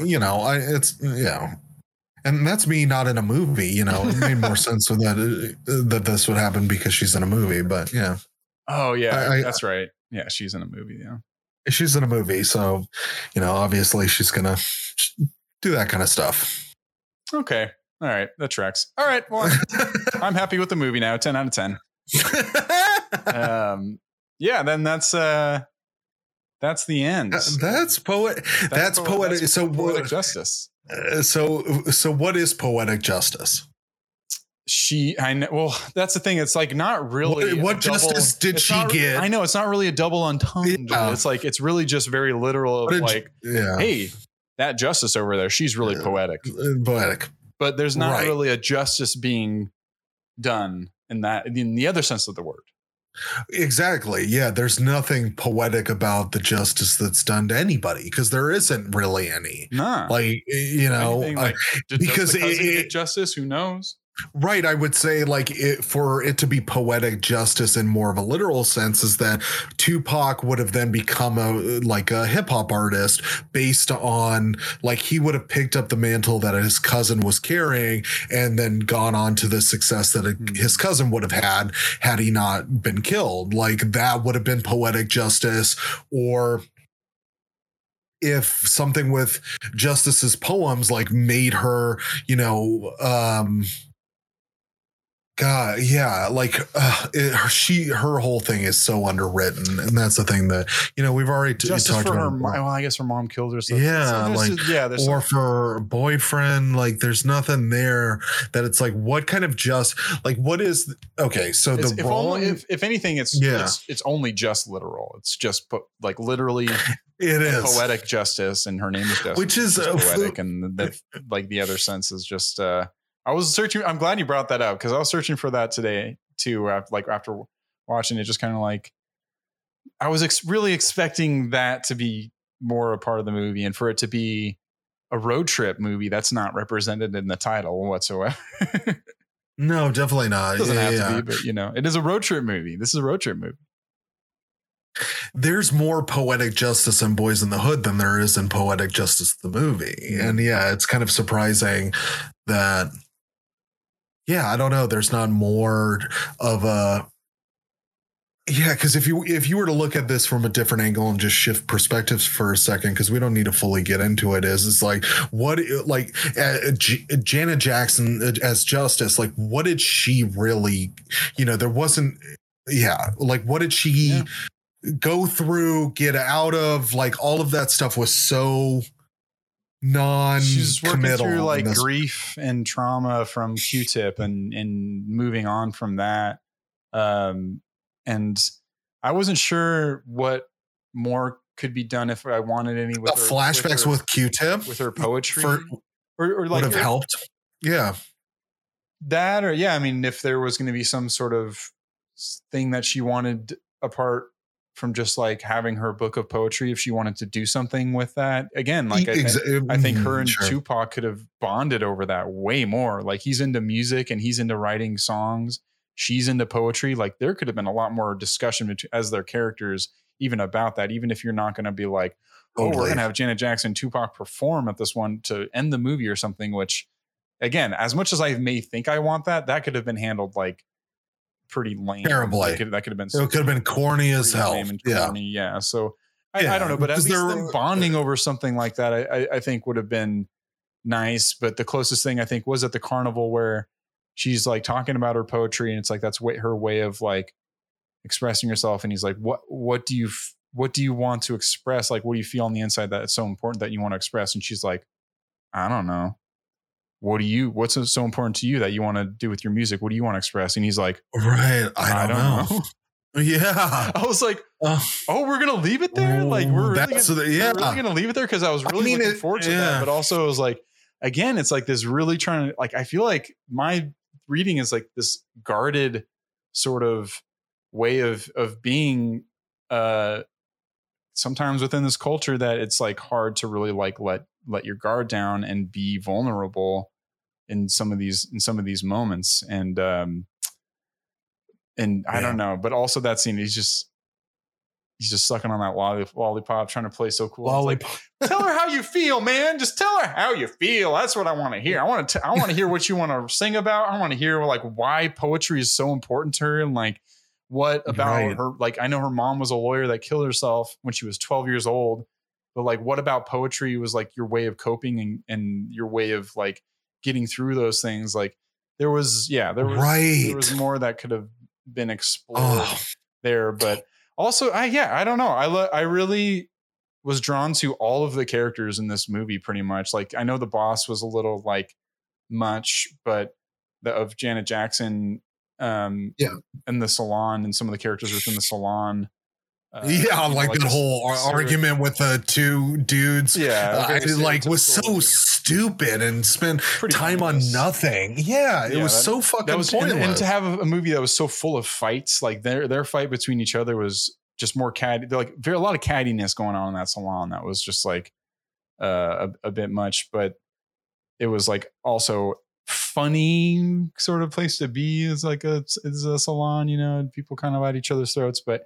Anyways, yeah, I thought the characters I was drawn to a lot, and this was a movie about characters. I don't think it was as much about the narration as much as it was a road trip movie.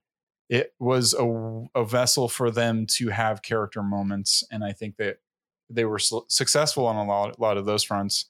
For now, I'm going to remind everyone of the Rotten Tomatoes score, which is 34% by critics with only 32 reviews, and then 83% by audience with 25,000. Let's start with some critics reviews. Kenneth Turan, Los Angeles Times. Poetic Justice is a disappointment. We will move on to Entertainment Weekly from Owen Gleiberman. Singleton splatters his ambition all over the screen. He mixes up violence, romance, comedy, rage, and yes, poetry. Yet he barely demonstrates the discipline to shape a scene. That's really harsh. It's like really harsh. You can't even like create a scene. I mean, come on. Come on. That's not true. Vincent Canby, New York Times. It has the air of something awkwardly fabricated to reach an inspirational goal. I'll read that one more time. It has the air of something awkwardly fabricated to reach an inspirational goal. Yeah. It's like alluding. Okay. I feel like that's alluding to the end. I don't know. I feel like the end, in its way, is earned, and that's just like almost being tone deaf, not understanding that ending a bit, or just like I don't know, just how prevalent and prescient that can happen just at any point in time, and how that can make someone. Maybe that's not what he's talking about. That's just how I read it. Anyways, Derek Adams, Time Out. An honorable failure, a flawed attempt to take black film out of the macho gangsta ghetto. Okay, Derek Adams. Okay. Yeah. It's like looking at something as a part of something else. I feel like sometimes with critics is when I read them as like you're looking at it as a part of something rather than like its own thing. Oh yeah, because what? Like, oh well, this is this, but that, and it's like you can have it be just what it is, and sometimes, but from Empire, Angio Arrigo, made more than 2 years ago. I guess when he wrote this is nowhere near as well thought out as its predecessor, Boys in the Hood, and is far more strained in making its point. From Time, Richard Schickel.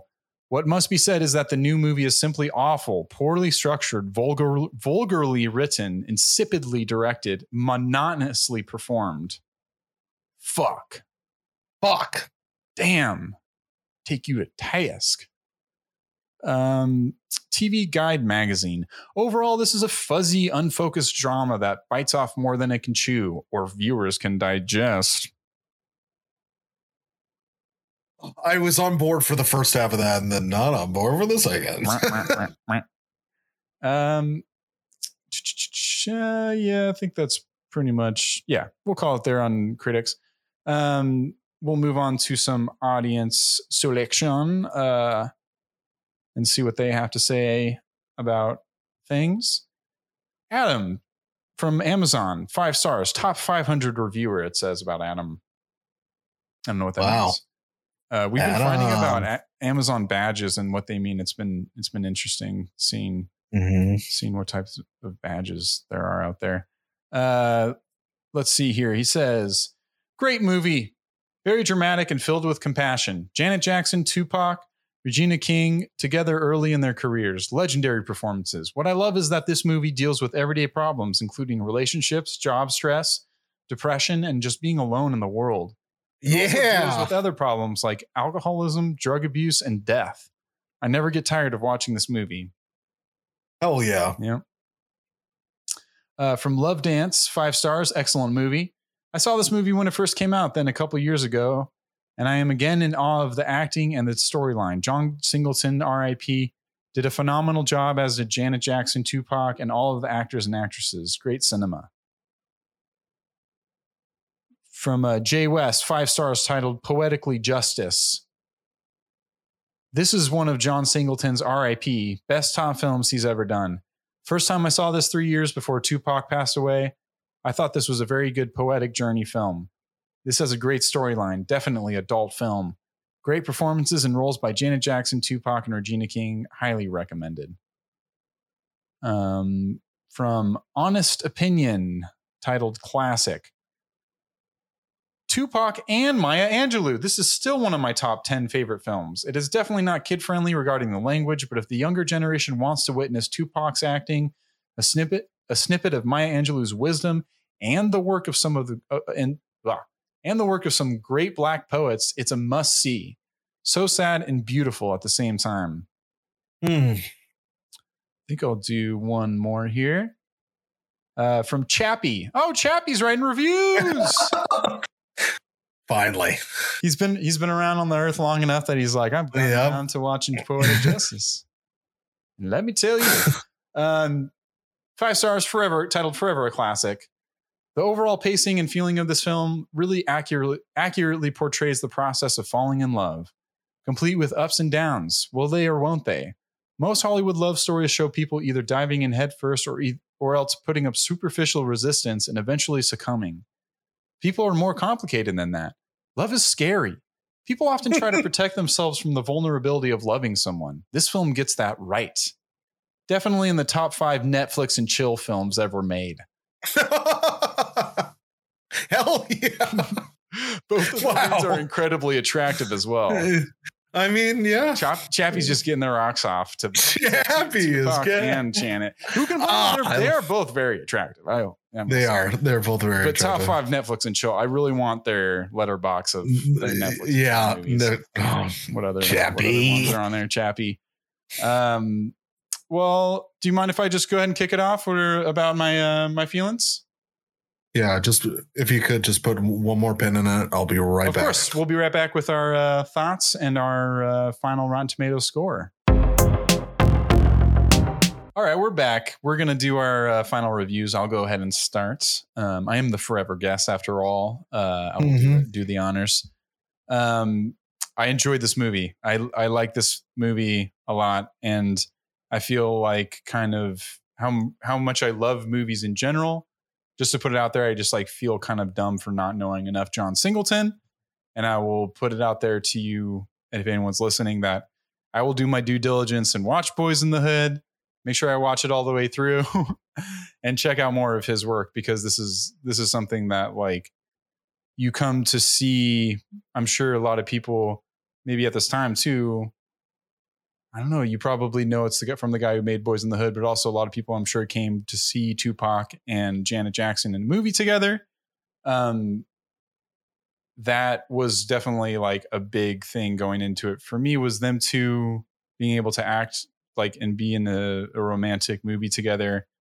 They were great. And the performances in this movie were just really, really good. I know I'm at a loss for adjectives at this point, but like just phenomenal acting from people who it's not their first talent, and they're just so fucking talented, and they just ooze charisma, and that keeps things going for me in like a lot of ways. If I'm not sure if I would be as interested if the chemistry between them two, along with Regina King, John Joe Torre, Chicago, really pushed this movie forward. The artistic elements and stylistic choices from John Singleton, coupled with the decision to include Maya Angelou poetry. I love poetry. Like I love poetry, and for them to have that be instilled, the phenomenally woman, that whole poetry, like poem and everything, I was really digging. And the whole thing about not being able to do things alone, that you need people, was interstitched throughout the movie. And I thought in a very beautiful way. I think we've touched on some tonal shift stuff, and I could totally understand that being a criticism. The stereotypical nature and generic nature of like kind of a road trip movie and what comes along with that. Another one that is something that I didn't expect and I thought held up the structure enough for me to get into the characters, which I was very interested in, but also, yeah, in a way detracted from it being as like interesting and dynamic of a movie. But you know, I guess you can't have it all in certain ways too. So it's hard for me to really like try to edit it or change it in my mind. I think it was very purposeful in what it was trying to do and what it was displaying in terms of characters and situations, piece by piece. But yeah, I can see like shifting between those pieces wasn't as well handled, and the sum of its as being as good as like some of its parts, you know, and those parts in a way like stand out as really great. And then when you put them together, yeah, there's the cohesive units cohesiveness of it all and the cohesion of it all. I guess could leave a little bit to be desired. I think I guess would be where I would go with some of my criticism. But overall, like I like the music a lot, and the emotional intimacy between Tupac and Janet. Just to go back, I mean, even thinking of that beach scene was something that rang true for me as a romantic movie too, and people falling in love and having that moment between each other. Maybe I wanted them to open up to each other a little bit more often, or a little bit sooner, or something like that. But it's just interesting to see it done at this, a movie like this done within the Black culture for Black people. I mean, it's for everyone, but it's John Singleton's purpose is to, you know, and I think I heard Tupac in a interview and everything say it's kind of like Romeo and Juliet a little bit too, or in his mind, because he's just being able to act against Janet Jackson and all that stuff. And all of that stuff just feeds to the excitement of watching. And I found it very watchable. And I think there's some of these movies that I'm counting down, like when it's going to be over a little bit at certain times. And I thought for being almost 2 hours, like it gets that first act done pretty quickly and does a good amount of foreshadowing, good amount of setup, gets you on the road. If any knocks, I guess maybe on the road a little too long with like those stops and everything like that, of like kind of like how many stops are they going to make? But yeah, they fill the time with great character moments, and I'm going to stick by that. Sure. And good performances all around, and a fucking 20-year-old Tupac. It still blows my mind. Crazy. I will give, if I'm going to do a Rotten Tomato score, I'll give this a 78%. Wow. Okay. Yeah, man. It's just, it's hard to not be on board with our two main leads because they are so incredibly charismatic. Just the way that they have approached the character and also their innate natural energy. Yeah, I agree too that even though this movie is long, it doesn't feel like it. It really doesn't. You know, I think to get into the critiques of it is that it does present things and doesn't fully follow through, or there may be things that instead of maybe if we didn't have the like carnival, and we had something else, that would have been better. And yeah, all of just, even it didn't seem long. Maybe it could have been longer. Or it could have just focused on other things. And that would be overall my biggest critique is it's a little unfocused, but overall I had a good time with it. Yeah, I'm just trying to think if there's anything specifically. I mean, Regina King and Joe Torre, great. They they drove more of the movie than our main leads did at times. And that's something to be commended because, yeah, I mean, that's not how it's supposed to work. And maybe it shouldn't have worked like that. Again, another knock on the movie, but at least it was there. And that was interesting to see play out. And yeah, I like the music too. I would be remiss to leave this podcast without mentioning that TLC performs Get It Up. Yeah, I think it's Get It Up or something. Get Up. Yeah, anyways, which is a Time song that was originally recorded and performed by Prince and The Time. Oh. That is so it's a cover of a Prince song. Cool. That song rocks so hard. Everybody go listen to that song by TLC or go listen to it by The Time. Awesome song. Yeah, I heard somewhere there was like, this is off topic, that like Morris Day and The Time or something like can't perform as The Time. It's like been like copyrighted by, this is speculation. I don't fully know, but I was reading somewhere like you can't, like The Time is like copyrighted under like the Prince estate or something like that, so he can't like perform as that at the current moment. It's crazy. Interesting. Anyways, okay, no, that could make sense. Yeah. That could be totally true because, yeah, I mean, Prince was so integral in The Time's music, and him and Morris Day. He's in, and yeah, they're just good friends. They were, Morris was in Prince movies, and yeah, they just made a lot of great music together. But yeah, so my review of this, I too am going to give this a 78%. That's what you just gave it. Yeah.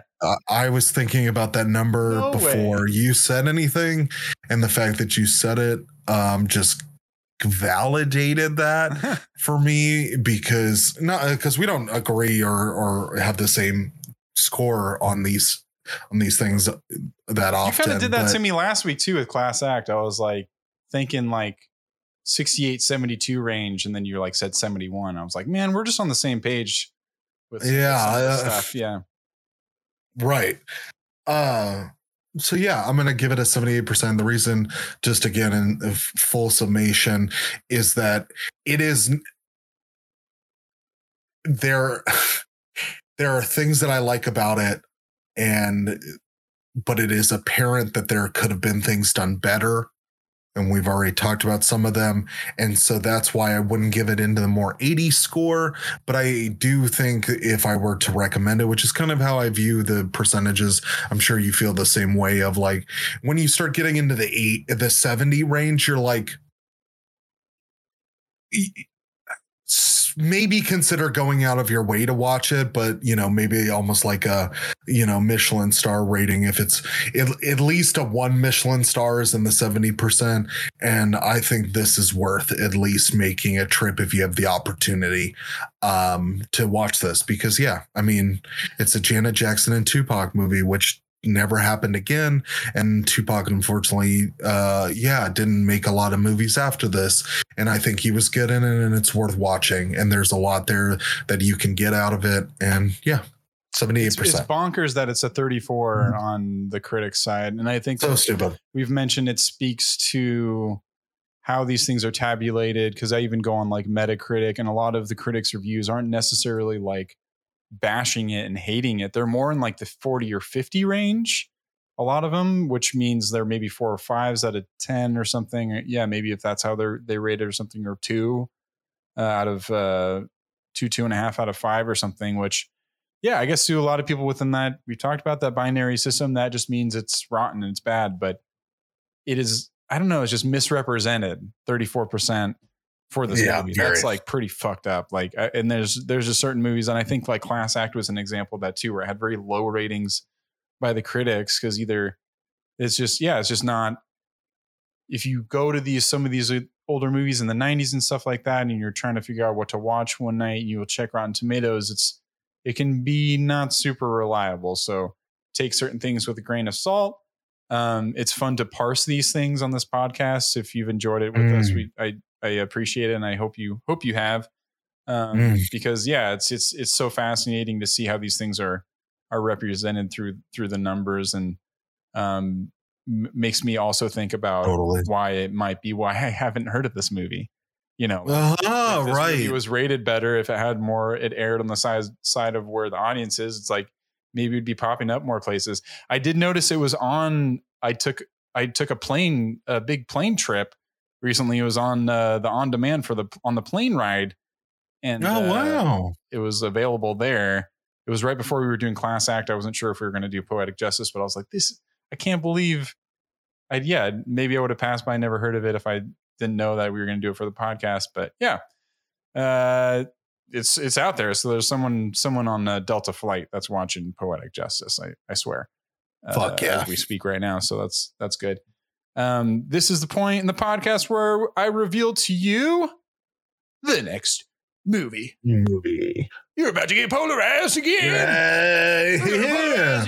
We're taking the shifts to the year of 2020 for a Charlie Kaufman flick known as I'm Thinking of Ending Things, certified fresh Rotten Tomatoes score of 82 by the critics with 264 reviews. Just to remind you, Poetic Justice had 32 critic reviews. And then I'm Thinking of Ending Things has a 49% audience score with 1,000 audience ratings. Poetic Justice had 25,000 audience ratings. It's just interesting how these things, just are represented. Like critics are just jacking off to this I'm Thinking of Ending Things movie. They're going crazy for it, but they won't go back to re-review Poetic Justice. I guess why would they? So that's not going to get more reviews. But then the audience, like barely anyone saw this I'm Thinking of Ending Things movie. 1,000 reviews. I'm sure if I go on Amazon, maybe it'll be more. But it's a Netflix movie. It's on all of your guys' Netflix. If you're listening to this and you're thinking about checking out next week, it's on Netflix. You can check it out. And we'll see you next time. Talk to us on Twitter at PolarizedPod. Yep. On Twitter. Watch us live on Twitch at PolarizedPod. If you catch us, you can shoot us an email with anything else, polarizedthepod@gmail.com. Rate, review, subscribe on Apple. Have yourselves a lovely day / evening. Great, Brandini. Is there anything else you want to share? No, that is, you nailed it. Yeah. Follow us on those social, like and comment. No, I got nothing. Hell yeah. That was great. All right, guys. We'll see you next time. Bye-bye. Bye. Bye.